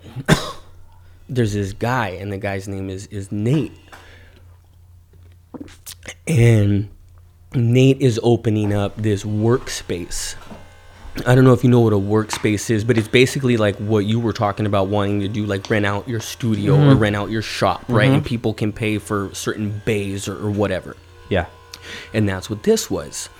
So I'm like, all right, cool. Like I emailed the guy, and I walk in, and there's like no light fixtures, like they're painting the walls, there's like nothing in there. I'm like, what the fuck? And so I walked to the back, and the guy's like, he's like, hey, I'm Nate. And I was like, hey, like, you know, what's up? And the dude's like, well, here's kind of like my idea. And the dude just had space. Like he did, like they were working on like a side project, which was like a back roller or something like that. They were working on this side project, but the dude had like no equipment really. And I'm like, what the fuck is this? You know? So the dude was like super cool, like just a like cool dude, like right off the bat. So I was like cool, like yeah, let's talk. Yeah. You know, and let's just kind of let's chill. Because we was like, yeah, I like to drink beer, like blah blah blah. So we just like had a lot in common right off the bat, right? So we started just kind of filling each other out, and next thing you know, I'm prototyping the No Drop in one of his bays. And so what we were doing was we made the way that we prototyped it was, and he did the CAD for me too. So I paid him like $500 to do the CAD. Oh wow! Yeah, and he did the CAD, and then we basically created a master mold through the CNC, and then with the master mold we made other additional molds. So we basically just cloned the molds. So I would have like 12 open molds, and I'd have this big ass like tank on me, which had the silicone in it hooked up to a compressor, and I got a hose, and I'm just like pouring these things like as I'm doing, like if I'm doing a cake, you know what I mean? And so like after like 45 minutes, like you're dying, like your shoulders are dying. And so what I did with that was I sold, like I hustled them, right? I hustled these prototypes that I had made to friends and family, and it was super tight, dude, because a lot of people, like not a lot of people, but people that I hadn't even talked to in a long time were like buying this shit, right? And I'm like, oh, like this is pretty, like this is dope, you know? So you know, I would basically sell enough to pay for my next session is what I was doing, right? To be able to pay for my material. Yeah. And so as I'm growing and starting to kind of build the business, his business starts to grow too, right? So he starts getting additional projects like to help people work on and things like that. And the plan was for him to basically manufacture the product. That didn't end up working out. And so I ended up saying, well, fuck it, I'll just have it manufactured in China. And that's what I did. So ended up, you know, sourcing a bunch of suppliers out there. At first, what I was going to do was I was going to try to find somebody who could manufacture it here in the U.S. And I was just going to import raw silicone and then have that be the product, right? But it turned out it was just fucking quicker, cheaper, easier to have them do everything, right? Yeah. So, yeah, then I ended up, you know, moving it overseas. And once I had it, once I literally had it manufactured and delivered, like within 2 months of like everything being like finalized. Yeah. I was like, this shit is easy, right? Oh, like the end product. Yeah. From scratch to the end product. Yeah. Because basically what I did was the like all the packaging and everything like that, right? Like having it designed and doing all that. Like I did that here, but when it came to finding a manufacturer and somebody who could assemble the suction cups to it, right, and then also send me the packaging. Gotcha. Like once I found all that, they're like, all right, we'll put it into production, and it should be delivered within like 90 days or something like that. And sure enough, and so like it kind of hit me like the things that you think are the hardest, it's really not that hard. Yeah, you know. And so once I figured that out, that's when I just kept going and going and going, right? And so, you know, kind of fast forward, I get the No Drop, and that same guy Brent hits me up one day, and he's like, "Hey, I'm running this. It was a conference in Arizona for representatives of like the higher education system. Okay. So it's like deans and faculty and stuff like that from different colleges around the state. And basically what it was it was me and I want to say like 2 or 3 other actually guest panel speakers speaking in front of like, you know, this group of audience of, of deans and stuff, because it was based around being a student entrepreneur and talking about your experiences. Gotcha. And so it was super dope because I got to present the no drop, like everything that I had like created, right, to like all these people. And what was crazy was Brent, like as he was like presenting me to come up and speak, right, he's like, you know, one of the things about this guy, like I'll never forget, you know, when he came into my office, he's like, I remember thinking like I've never seen someone who has worked so hard and be so passionate about such a piece of junk. And like that's how he's like, you know, presenting it to me. And so that like really hit me, you know. It was like yo, like he's right. It wasn't about the product. Yeah. Like it was just about having that passion for whatever the hell I was doing at that time. And that's what he saw. Because he didn't even like the product. Like I think like he had even, you know, told me like it was nothing to do with the product. It was just the fact that you had this, you know, passion and this drive to push forth this thing. And in like now hindsight, right, that's the only thing that really mattered. Yeah. And that was the true reason for me starting the no drop in the first place, was so I could figure that type of stuff out. Yeah. Obviously, like there's a pretty fat chance that your product's gonna like pop, right? But in the back of your mind, yeah, you are hoping for that, but at the same time, I was just like kind of along for the experience at that point.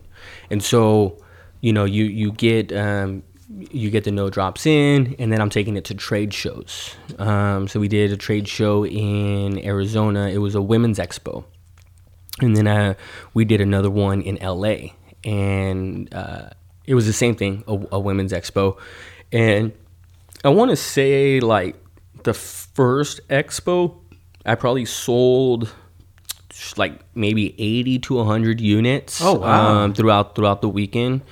The second show was like really bad, but not just for us, like for everyone. Like it was just a really bad trade show. They just weren't spending? Yeah, well, like just the show itself was just like really bad. So, I mean, we ended up just kind of eating that one. And when I say we, I mean me and Maddie, because she was, I mean, you should have seen the Accord, man. The Accord was like stacked full, like, cause you remember the trade show display, right? Yeah. So we had to haul all of that shit in my car. Yeah. And like it barely fit, man. And we just like we road dogged it. Yeah. You know, and just kind of, you know, made it happen. And it was just like the grind from there, right? It was the grind of, you know, having to sell the damn thing in front of people, and people directly telling you what is wrong with the product. Really? You know what? Yeah.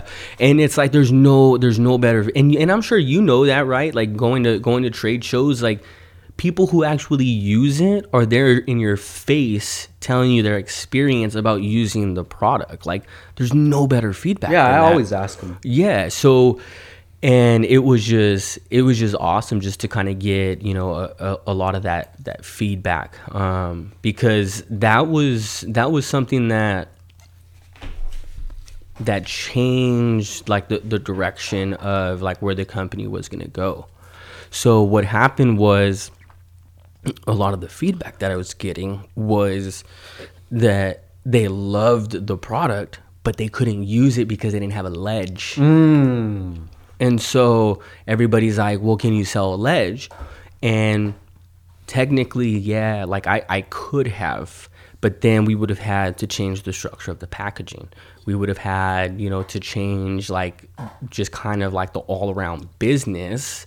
But in addition to that, the no drop was trying to solve a problem of shit falling off the ledge in the first place. Yeah. So it was like, I felt like if we put a ledge on there, if the ledge falls, that defeats the whole purpose like of the product. And so it was just kind of at that point, like you just start learning so much about it, you know?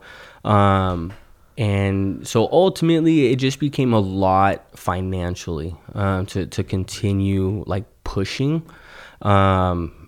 It was fun, and I did, you know, get to learn a lot of stuff. I was able to like get it into, like an Ace Hardware store out in Arizona. Oh, nice. Yeah, so I had a POP display and everything like that.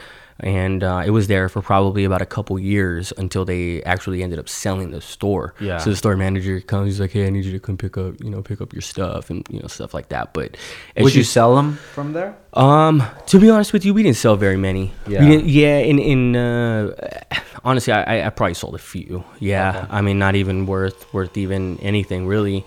But it was just like that grind of cold calling, like district managers at Bed Bath & Beyond, at Targets, at Walmarts, you know, stuff like that. And that's what I was doing like on my lunch break, you know, and everything that I was doing was like every second that I had was being put into that, right? And at the time, I was up till 2 o'clock in the morning. I had an 8 to 5, and I was going to school full time. Yeah. So like it was a lot, you know, but it was a lot of fun, man, and it's something that's just continued like until this day. Yeah, you know. So yeah, it was awesome. Yeah, that was crazy when you came out with it, because you were telling me about it, and I was just like, oh, okay, that's kind of crazy. And then when you had the prototypes, I was like, oh, that's dope. Yeah, I bought one. Yeah, and yeah, dude, I remember just at a young age, you were always just doing that kind of stuff, and I was like, damn, this is kind of crazy. Right. You're kind of young to be thinking like this, and that was always cool. It was always cool to see that at a very young age. Thanks, man. Thanks. Yeah, you just making shit happen. And I remember when you were designing the packaging, and then, you know, your the retail stand and stuff. I'm like, that's cool, man. It's nuts, man. Like if I haven't like in a long time, to be honest with you, but like if I go back and look at those pictures, like, yeah, that's crazy, man. Like that's a chapter, man. It's nuts. It's nuts. Like just to see the progression of that. Yeah, was pretty cool. Yeah. And then, so when did you kind of just stop doing that? I stopped doing it, man, like when it was no longer like generating enough income to match being able to run it. Gotcha. Like I didn't mind putting, money into, growing the business and stuff like that, but it was consistently like losing a lot more money than it was really worth. Yeah. You know what I mean? And so financially it just wasn't like the best decision to continue to move About forward. When was this? This was probably like 2013, 2014. Yeah, we ran with it for maybe 2-3 years. Gotcha. And just kind of, yeah, it was costing a lot of money, like a lot of money to stay for something that, I mean, really wasn't generating revenue, you know? But you got what you wanted out of it. Absolutely, like 110%. Right after I stopped doing that, I just moved on to the next thing, you know? Yeah, which was, weren't you into like vapes or something? Yeah. So, remember when like all the weed pens, the G pens and the Snoop Dogg pens and all that stuff was coming out? Well, the suppliers and manufacturers that I had made from the No Drop overseas would always like send me pictures of all this stuff. Just random emails. Yeah, random emails, like all this crap, right? And then I'm talking to one of them one day, and I'm online with them, and they're like, yeah, we've got these, new Snoop Dogg pens and game pens and this and that. And so I'm like, I didn't really like know too much about it. And I started going into like the smoke shops and stuff, and I started seeing them. Yeah. And I was like, they're selling for like over $100, dude, like for a ton. Yeah. And I would get them for like a fourth of that price. Yeah. And like once I saw that, I was like, oh shit, like I can sell these. And so sure enough, I started ordering like fucking hundreds of them. No way. Yeah, I started ordering like boxes, and I would go to the smoke shops, and this was before the vapes, right? So I'd go to the smoke shops and I'd start selling them to all the smoke shops, and I was like, dude, like this could work. I started putting them on eBay, and they were like, I would put them on eBay like a day or two before I would get them in the mail, and they would sell out before I even got them. No way. Yeah. So I was like, dude, like this is fun, right? This is fun because it wasn't just the fact that I was selling this shit, right? It was the fact that I get to source, right, for certain items that are selling really well, and then I get to import them from overseas. And once I import them, then I'm able to pack and ship them, right? You out of anyone knows like that feeling that you get pulling a piece of inventory off the shelf, putting it in a bag, taping it up, and being able to physically send it out. Like there's just something about that that's pretty dope, right? Yeah, hell yeah. And so I just kept doing it and doing it and doing it, and then obviously the fad died out, right, where nobody was using the pens, and that's when vape came out. So it was the same exact suppliers, just now selling a different product. Yeah. And they're like, hey, the weed pens are out, the vapes are in. Vapes are in. Yeah. And so I was like, all right, cool. So I started buying the vapes because those things were like crazy hot at the time, right? Hell yeah, that was the business, dude. Yeah. So I started buying, instead of buying the weed pens, I was buying the vapes now, and going into vape shops now and selling them to all the vape people. Well, where were they getting the stuff from? They were getting them from distributors. From distributors, Gotcha. but what it was pricing. It was pricing, right? And so I was just trying to compete, wasn't really making a lot of money, just kind of trying to make a name for myself as kind of like a distributor around town. Mm-hmm. And for some of the stores I did, but it just wasn't enough, right? And then I ended up moving back to California, and I even started selling to. I remember Rudy had the vape shop, so I'd go into Rudy's shop, mm-hmm. and would sell to him all the time. And then what ended up happening was a lot of wholesalers, right, that would just have massive warehouses who were getting these things like almost at cost. Yeah. Well, because they had such a large volume, they could afford to make like 50 cents to $1 per unit, right? But what they started doing was they started retailing this stuff, and they were retailing it for like dirt cheap, mm-hmm. to where like even like vape shops were like finding it hard to like kind of compete, right? So it's like, let's say Downstar is a wholesale distributor, right? And you sell to just like a bunch of people, but then you start selling it yourself online on downstar.com, but just at really cheap prices because of what you're getting it for. Yeah. And so it just became really hard for like the small guys like me who couldn't afford that type of volume, to compete. So I was like, okay, cool. Like we'll just again, same suppliers, they just distribute different shit. Yeah. So then I started doing a lot of research on items that sell on eBay, and that's when, dude, I was like grinding hard because I was buying. You remember like the cell phone fans, mm-hmm. the pop sockets. Mm-hmm. What else? What else was I selling? I was just selling like a ton of like the new gadgets, small accessories. Yeah, all the new gadgets, right? That people were buying and stuff that was like kind of going viral. I would import it 3 days later, and then I was posting it on Facebook Marketplace. I would, where I was selling to a lot was the Ice Cream Man yards. Oh, really? Oh yeah, because they all go to LA to buy their stuff. Uh-huh.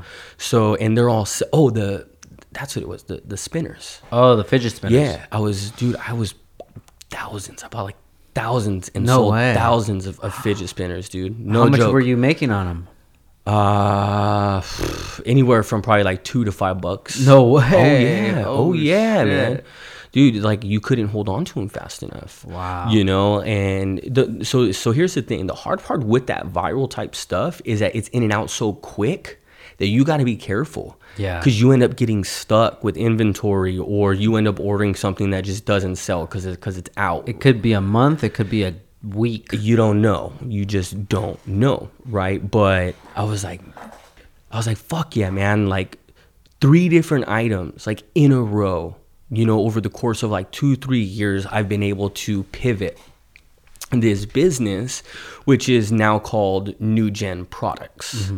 And so I've been able to basically pivot from you know, the weed pens to the vape to just basically selling hodgepodge items. And I would put them on eBay, and I mean they're flying, like Yeah. just flying, right?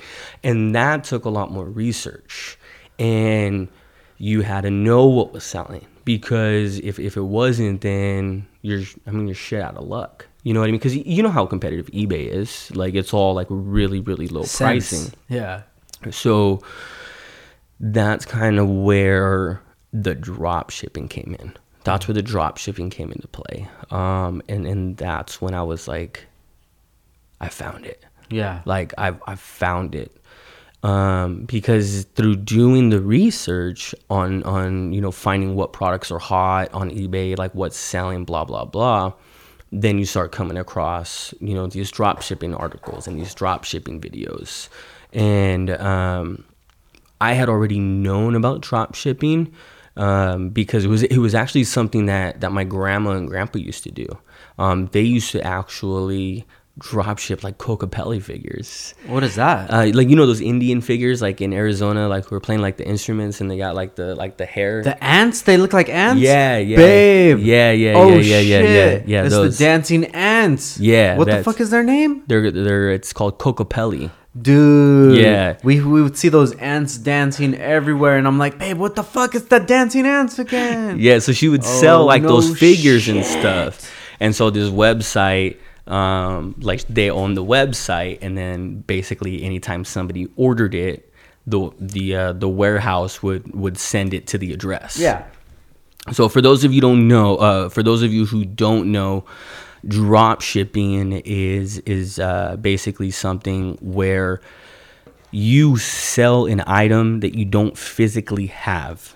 And when somebody buys it from you, you purchase it from another website and ship it to them on their behalf, and basically keep the product, or keep the profit of what you marked it up. Yeah, so if somebody's selling, let's say if we started selling Falcon tires on our website, I wouldn't have a warehouse full of tires. Exactly. If somebody buys tires from me, I call Falcon. I'm say, yo, this is Frank with Downstar, Yep. account number, blah, blah, blah. I need to get some of these. Okay, are we shipping them to you or to a customer? To a customer. Okay, here's the address. Okay, cool. Exactly. It's gonna be $200. Okay, I got paid $400 for them, so I keep $200. Exactly. That's just how it works. Yep, exactly. And so the way that mine works is I strictly sell on eBay. And I've got a decently large store on eBay. And so like right now I have about 5,000 products listed on my store. Yeah. And so when somebody goes to buy it from me on eBay, I use Amazon as my supplier. So you buy a pair of goggles from me on eBay, I go to Amazon, have them send it with a gift receipt to that person, and then, like I said, keep the profit. Is what it is. And so the thing with that is, it takes a lot of time. Yeah. I mean, because there's just so many. I probably got like 8 different softwares that I use. What? Yeah, because I've got to have a software that tracks my inventory. I've got a software that does my orders for me. Like it'll automatically do orders, like automatically populate orders for me. Yeah. One that tracks my profit, one that tracks my tracking numbers, one that automatically uploads my tracking numbers. Like, yeah, like just a Damn, bunch. it sounds like a headache, B. It's a lot, man. And it's still like not where I want it to be. So Yeah. like right now we're probably doing about we'll probably do the best that we've done so far. So I started drop shipping on eBay in June. And our best 30 days has been probably somewhere like around 18.5. Nice. In revenue. Yeah. But some of these other guys that are doing it, which is, where I'm trying to, like grow it to, they're doing 6 figures a month. No way. Yeah. And so how much of that would be profit then? Profit, you're probably looking anywhere between, it's low. It's all volume. But like last month I was about 9%.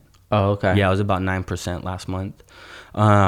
So you figure like these guys are doing anywhere from like 100 to 150 a month in sales. Mm-hmm. So then they're profiting 10 grand a month. Yeah, you know what I mean, like that's a decent living.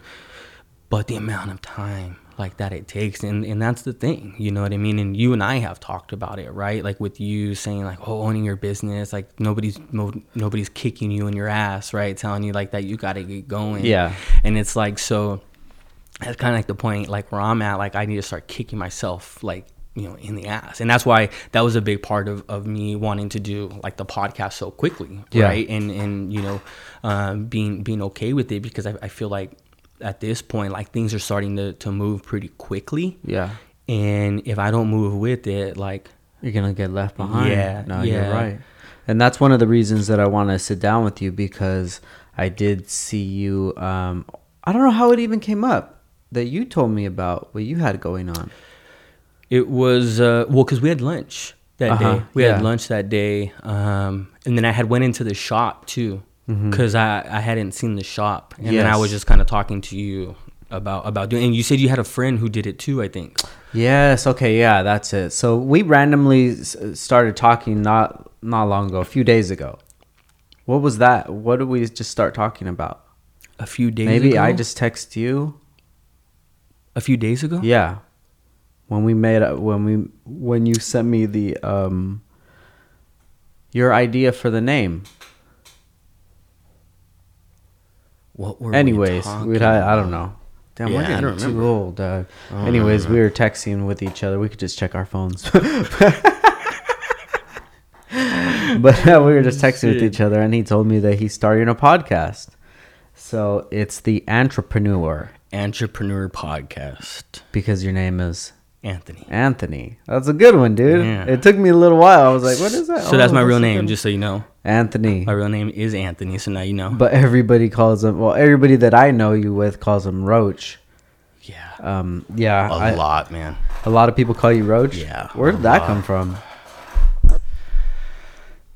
Honestly, I was in 6th grade, and one of my friends, he was an 8th grader, and we were just clowning each other, and he's like, "You look like a roach," and it just stuck. Really? Yeah, like it just stuck. And so like it, like kind of how it continued to go was a lot of people that I hung around with played baseball. I played baseball with, and so it was always like even just like outside of school. So like even my mom and dad were calling me Roach. Like, Shut up. Yeah, like when I was like out on the field and stuff like that, like they call me Roach. So it was just like, yeah, it just one of those things that stuck. That's hella funny, dude. Yeah, because I never would ever call you Anthony, dude. It would always be Roach.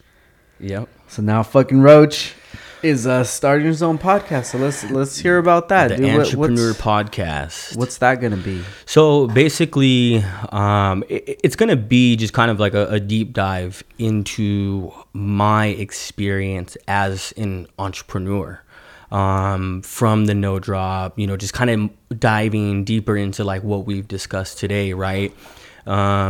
Because one of the things that I think is really important is that it's easy for people to see success, right? And it's easy for people to like buy into success. But I want people to understand like kind of like what the grit it takes that goes behind being an entrepreneur, right? Because like you get slapped in the face like a shit ton, and it's not comfortable, right? Yeah. And being an entrepreneur, like the game doesn't care about who you are. Yeah. Right. And so that's what I'm gonna, kind of talk about, is like a lot of my failures and what I did wrong, but also like what I've done well, and really how it's kind of helped me grow. But in addition, I'm gonna definitely dive into the eBay drop shipping. Gotcha. And really just kind of try to put the information out there, like pretty elaborately on how and what I'm doing, because you could get started, I mean, for almost nothing. Yeah. Like legit almost nothing, you know what I mean? And like it's not, but it's almost free, like to basically start this type of business. The difference is you got to be willing to do it, and that's one of the things that I'm going to talk about too, is just the power of actually taking action, and just kind of just wanting to provide just information and provide value to people who have seen me as an entrepreneur, someone like yourself, right, who saw me from the get-go, and now this will kind of provide a perspective of what all that shit's been like over the last 6 years. Yeah. And just kind of being able to paint that picture for people who might be thinking about doing their own thing, who might be thinking about starting a business, but just aren't really sure. And it's gonna be life stuff too, things that I've gone through, and hopefully people can relate. Now, what's your reasoning behind even doing this, even spreading this message and showing people a path? Because I'm passionate about helping people, for sure. Number one, I'm passionate about wanting to basically be kind of an ambassador for people. But I'm just passionate about business, man. Like, even though, I might not know everything or do everything right, like, it's just something that I'm really passionate about. And I know it's something that enough people have taken interest in for me to feel like, hey, like, it might be worth putting, information out there, and the other thing is it's an opportunity for me to just kind of talk about what I'm going through on a day-to-day as an entrepreneur, because like we talked about, there's not a lot of people who you can talk to about that, and it's just kind of it's just like an outlet for me as well, and hopefully be able to inspire people, man. Like that's going to be big, is just being able to inspire people, just by kind of hearing some of the trials and tribulations. But I mean, it's worth it. Yeah, I feel you, man. I kind of have the same kind of feeling where I just want to help people, and just, if I can, just be that missing link that can help them get to the next step. I don't know where the fuck that comes from. Maybe for me not having anybody like that in my life. Right. And realizing that it would have been a lot easier. It was or fucking motivating. Hard. Yeah. To just do it with somebody's guidance. It's fucking hard, man. And I'll tell you, like, that was one of the things that pissed me off about college, was none of the professors want to help. Mm-hmm. They just want to teach you and score your shit, and they're like, everything else, like, figure it out. And you're like, shit, this is like, you're not even gonna like help me. And so that's kind of one of the other big reasons, to answer your question, why I want to do it, is because when I got into this eBay drop shipping community, there was just so much free information that I was literally able to take that free information and start it, right? And that was like really important to me, because I felt like it was a community that really cared about people who succeeded, And then once I started getting more into it, then I even invested like more in myself and actually bought a course. Yeah. I bought the course, and then once I bought the course, that held me accountable to actually do the shit right, in order to get the store where I need it to be. Because I mean, it's hard, man. Like, it's hard to have to start that curve right from get, as opposed to helping somebody accelerate that a little bit. I think that could be the difference for some people, is having that accelerated resource. I think could be the difference for sure, man.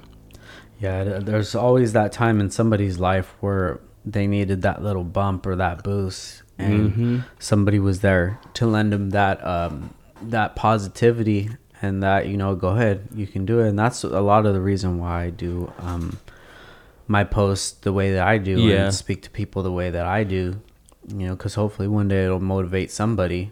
And absolutely. Then that just helps me spread my word to a further point. Yeah. You know, because now that person is going to tell the story. Right. And then the story involves one time that I was able to help out or something, you know. Yeah. Just try to just keep spreading, because I feel that we're like in such a blessed situation that I want to give back. Yeah, absolutely. And that's kind of like, you know, I feel like even though I wasn't solely like the person these people were trying to help, they're putting the information to help people out. Yeah. And, you know, now that I've kind of reached a point to where I'm comfortable with the way I feel about it, I want to be able to kind of give back in that way too. Yeah. You know, and it's, you might never even know who or if it affects anyone. Yeah. Right. In that way.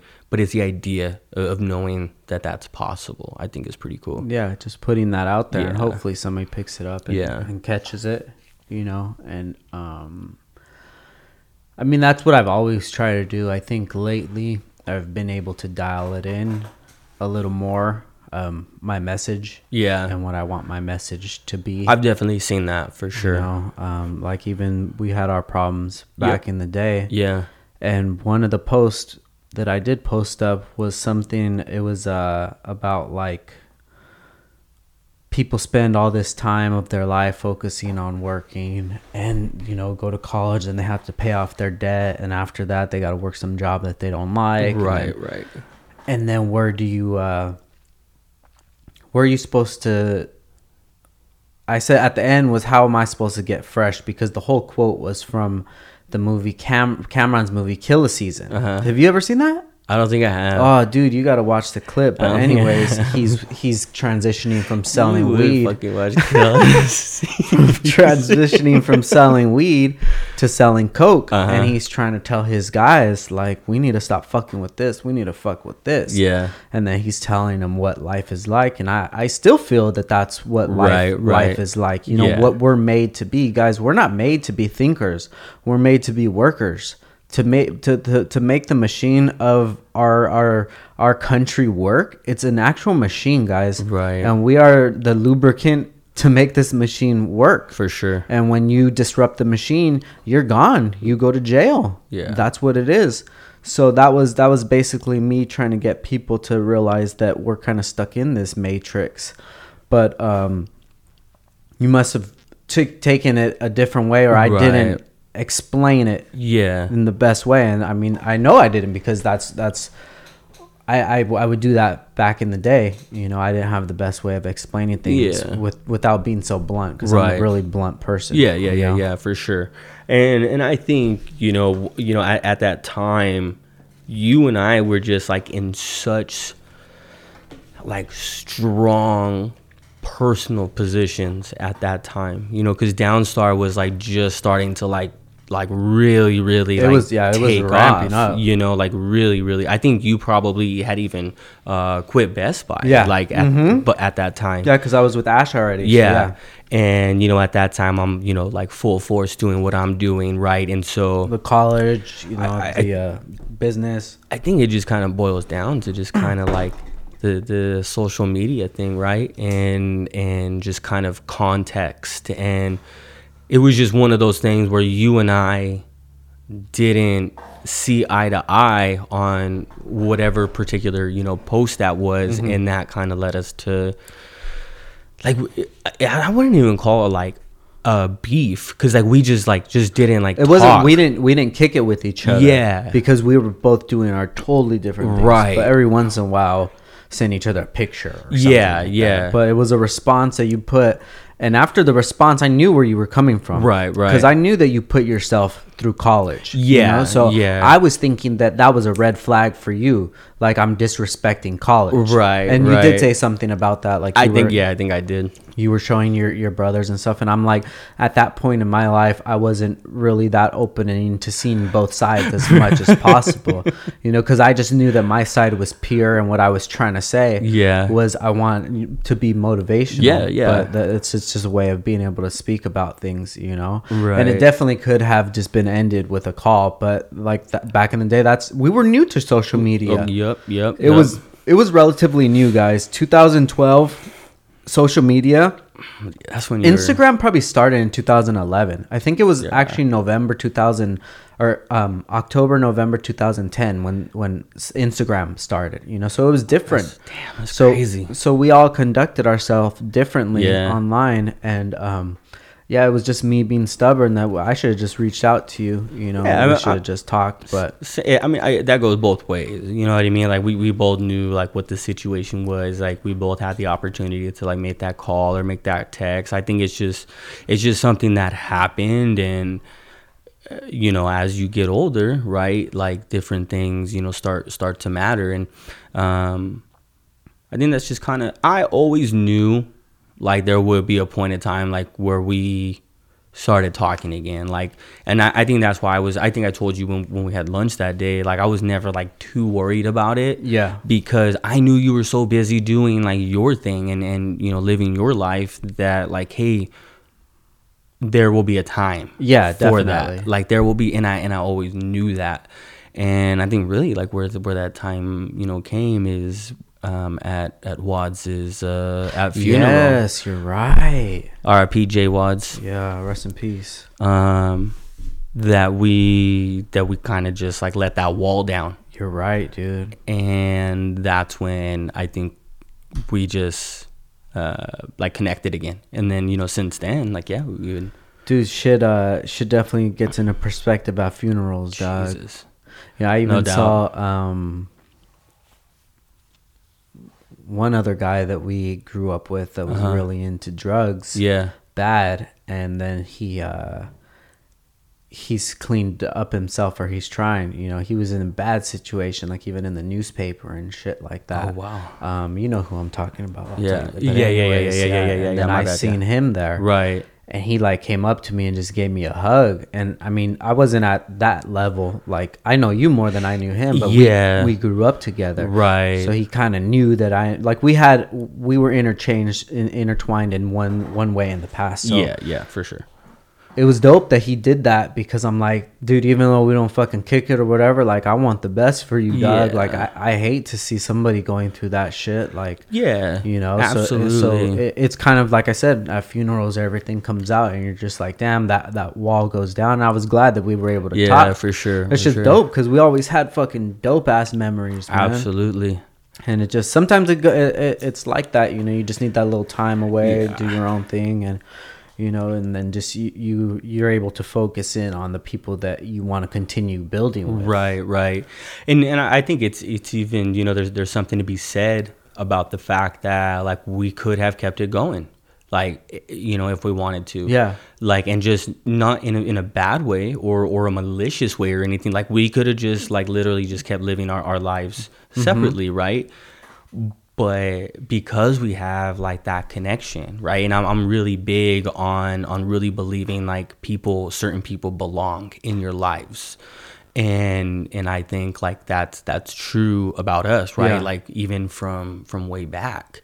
And so I think there's something to be said about us like actually, you know, just kind of rekindling that friendship. Yeah, no, I feel you, dog. And I feel like there's other people like that if we never became friends again, I'd really do not care at all. Right, absolutely. Care. But sometimes when I would when your name would get brought up, I was like, damn, we had way more fun times than bad times. You know? But even at those times, dude, I was going through my own shit, trying to figure out my own life, you know, and trying to figure out who I was as a person, and trying to change from the more selfish person that I was before. And just knowing that if I wanted my whole life to change, like everything has to change. All my whole life has to change, you know. But I mean that's a big realization, man. You know what I mean? Like that's huge, you know, for you to do that, and I mean really just, even with Ashley and changing the way that you had to be in your relationships, right? And just kind of making that conscious effort, like to make that transition is something a lot of people don't do, man. And like I can see it in you now. Like I can see like you're happy. Yeah. You know what I mean? Like you feel like you're good. Yeah. With what you've got, as Hell opposed yeah, to dude. trying to figure out what you need to get, Yeah. No, and I feel really happy, man, but it like anything, it just takes a lot of work and a lot of realization, and there was a lot of times where I just had to realize that I wasn't right in certain situations. And even if I was like legit right, it wasn't like you're not right all the way around. Yeah, you're not right morally. That's not a right thing to do. Yeah, and now I for having so much that I have to lose, because I really believe in karma, dude. I have so much to lose right now that I don't do anything crooked, bro. Anything, man. Like I'll rather take the L. That's a good way to like think about it, though. You know what I mean? Like that's a really good way to, because some people will get in that situation and think that they can't lose shit. You know what I mean? And then end up losing everything. Yeah, dude. Even yesterday I was at a Jersey Mike's, and I'm walking to my car, and the car next to me, there's an iPad on the spoiler. Like in between the spoiler, there's an iPad, and in that area there's like some crackheads and shit always right there. So I was gonna go get it and then go see who owned the whip, but then the guy was coming. I was like, hey man, is this your car? He's like, yeah. I go, oh, your iPad's right there. And that you've seen it in his face, like he was like, oh fuck, and it's like, Doug, I don't need a Jackson fool for an iPad for what, a couple $100. What's that gonna do? That's not gonna do shit for me. It's like at least I was, and I told him, I was like, damn, you must, because he said, damn, it's been on there since I left college, because he's going to Ventura College. And I'm like, well, you must be a good person, dog, because if you were anybody else, someone would have took that shit. I told him real, that shit. Because that's when I used to do things that weren't right morally to me, like to the person that I was. I always had something that would come back to me for always, dude. And when that shit happened, then I thought about it, like, oh yeah, damn. that's like me. I'm like one of those people on those like instant karma videos, bro. Yeah, like, where you go to like kick somebody's chair out from under them and you end up fucking slipping and falling on your ass type of shit. Like that's me. Exactly, you know what I mean? Dude. And I've always thought like that. And that's funny that you said that as a kid with the gum, to throw it. And it's just like, you know what? I don't deserve this right now.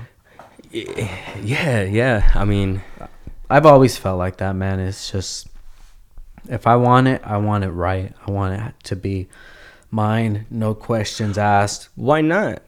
Like, why not? You know what I mean? Like, why not? Because here's the thing, man. It's possible. It's possible for somebody to be like a piece of shit, cut corners, and be successful. Like, it is 110% possible, and people do it every day. And if you are one of those people, fuck you. Yeah.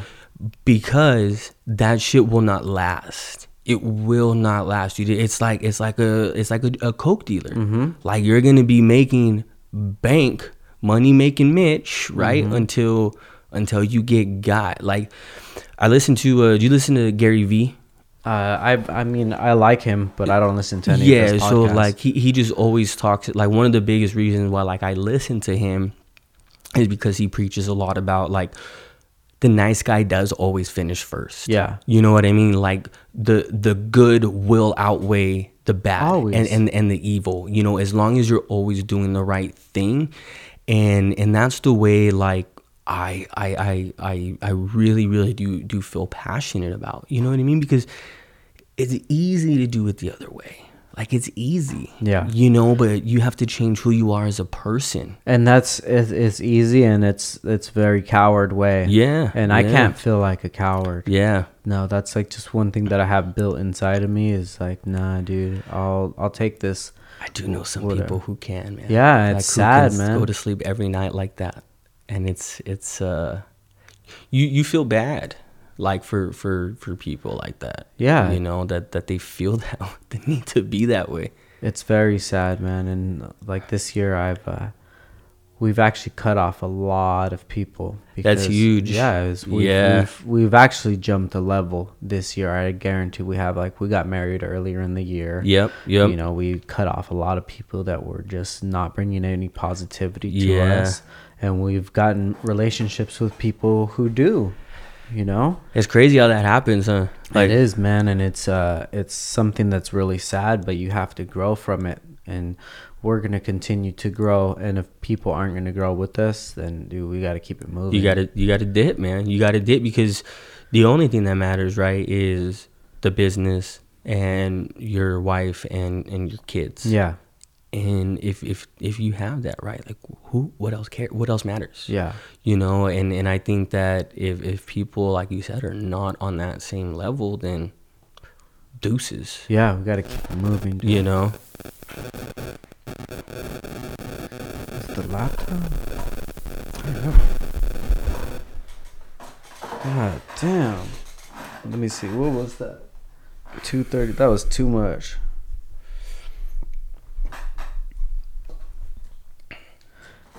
Yeah, but that just comes with any growth, man. You have to be ready for it, and it takes some letting go to grow. You gotta be willing.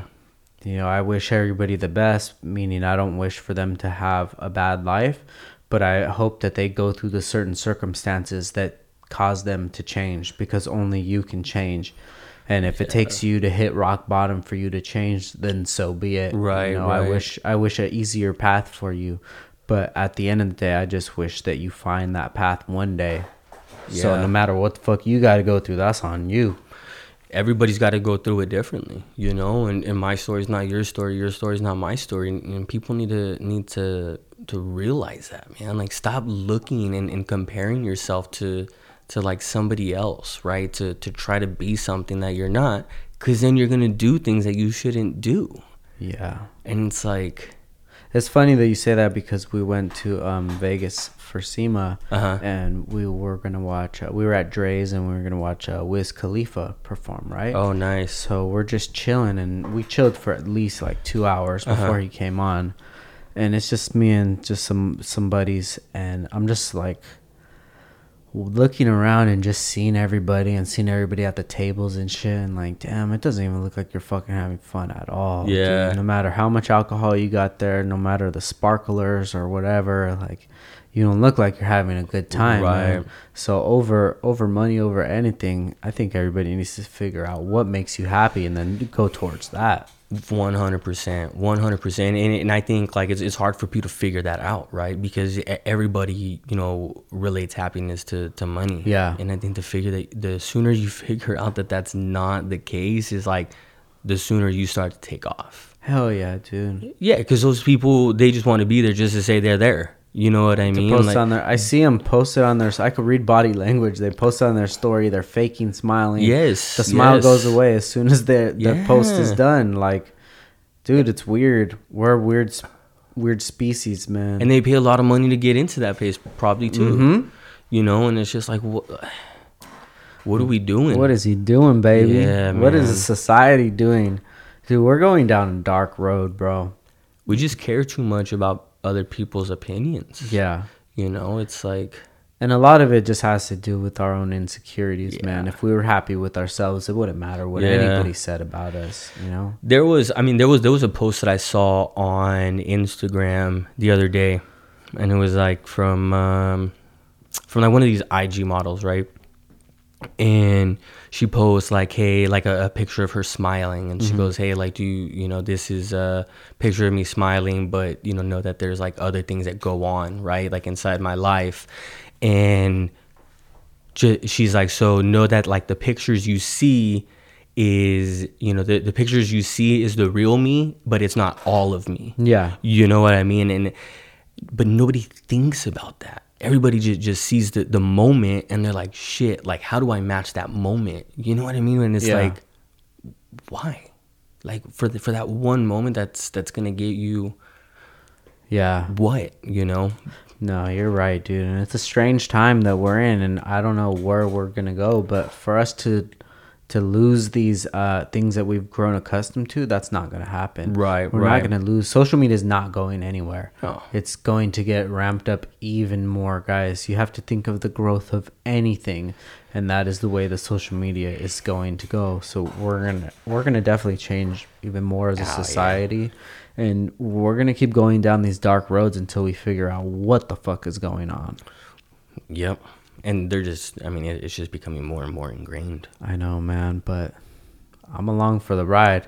It's fun. It's fun. Fuck it. It's kind of, I still feel like I do when I was a kid, Doug. Like, whatever happens. Let's see where it goes. Yeah, you know what's crazy is one of my friends just told me yesterday. She's like, man, because so I told you I just got fired. Yeah. A couple months ago, and I knew I was gonna get fired because I went off on the on the owner. So I was like, hey, we need to talk. No way. So that was that. Like no job, like no nothing, right? And she's a really close friend, like a family friend. So she she knows me very well, my wife, my daughter, and so very, very aware of the situation. And so the day I got fired, I actually did my first Grubhub drive, and I had signed up like a week or two before, and just so happened to sign up to drive that night. So one of the episodes on the podcast is going to be how Grubhub saved my life. Nice. Yeah. So basically what it was I got fired, drove Grubhub that night, and made decent money. Nice. And I was like, oh fuck, if I can do this, cool, I found a source of income for the time being, until I find something, right? Yeah. And so I've just been doing Grubhub, and being able to pretty much make an affordable living off of it, you know what I mean? And so she tells me, she's like that's just crazy, just to see when stuff like that happens to you, not just this, you don't flinch. Mm-hmm. In other words, you know what I mean? And to your point, it's because you can't control certain things, I could have controlled obviously not going off on them, but that's how I felt, right? And knowing that was a possibility of what could happen, it's all right, so this happens. Now you can't control the situation. You can only work through it. Yeah, but you know what you're signing up for. You know what you're signing up for. And I just told her, I'll get nervous, but I'm never scared. And that's something that I always hold tight is just to just kind of stay calm. Mm-hmm. And just kind of, like you said, just kind of take it as it comes, because that's all you can do. Yeah, you can't prepare for shit you don't know what's going to happen. It's just deal with it as it comes. And she's like, that's really, admirable, that you're able to do that, especially with having a wife and a kid, and having, I'm the sole income. Yeah. My wife doesn't work. She stays home with the baby, right? And so for people on the outside to kind of see me bounce back like that, they're like, oh shit. And so it's reasons like that, it's comments like that over the years that have really influenced me to want to start the podcast. Nice. Yeah, for sure. I'm stoked, man. I would definitely want to see where it's gonna go. Yeah. Like I said, Thanks. You need any help with it or anything, you just let me know, dude. That's why I'm on my grizzly too, man. I'm trying to make this shit happen. Yeah, man. I'm excited for it. I want to be able to. I want to get my skills to. I can sit down with anybody and have a conversation with them. And I've had a lot of people on here that I really haven't had long conversations with. I'm just like, fuck it, let's try it, and then it just flows. Because cool. People just want to talk about their lives, dude. They just want to let stuff out sometimes, and it's even though you think it's still good to say it. It is. It's like a therapy, To say it out loud is crazy, man. And in the future, you can always have something to look back at that'll bring you back to this time in your life. If you look back at in 10 years from now, this shit will still be out there. You'll still be able to find it, and you just listen to it. You're like, wow, that was crazy. That's the point that I was at. And it's sort of like a form of time travel. I was just going to say like a time capsule, man. Yeah, because you go back and you get everything back. Yeah. You don't only get just like the memory. You get the visuals, the feelings, the smells. The nostalgia. Yeah, everything comes back, man. And that's why I think that it's going to be really exciting in the future that we have now, because we actually have everything documented. But yeah, dude, in the future we're going to have all these old pictures that we're going to be able to look through, you know? So that's pretty tight, man. Absolutely. But I'm super excited for your podcast, dude. I'm super excited for everything you got coming in the future, dude. Just let everybody know where they can find you at, where they can find the podcast at. Yeah, so you can find the podcast really anywhere. You can actually listen to podcasts, and you can look us up on IG at the Entrepreneur Podcast, and just kind of look for updates there. Okay, cool. We'll have it in the link below. Make sure you guys check it out, and thank you for coming in, man. I appreciate it. Thanks for having me, man. Pleasure. All right, brother. Bye.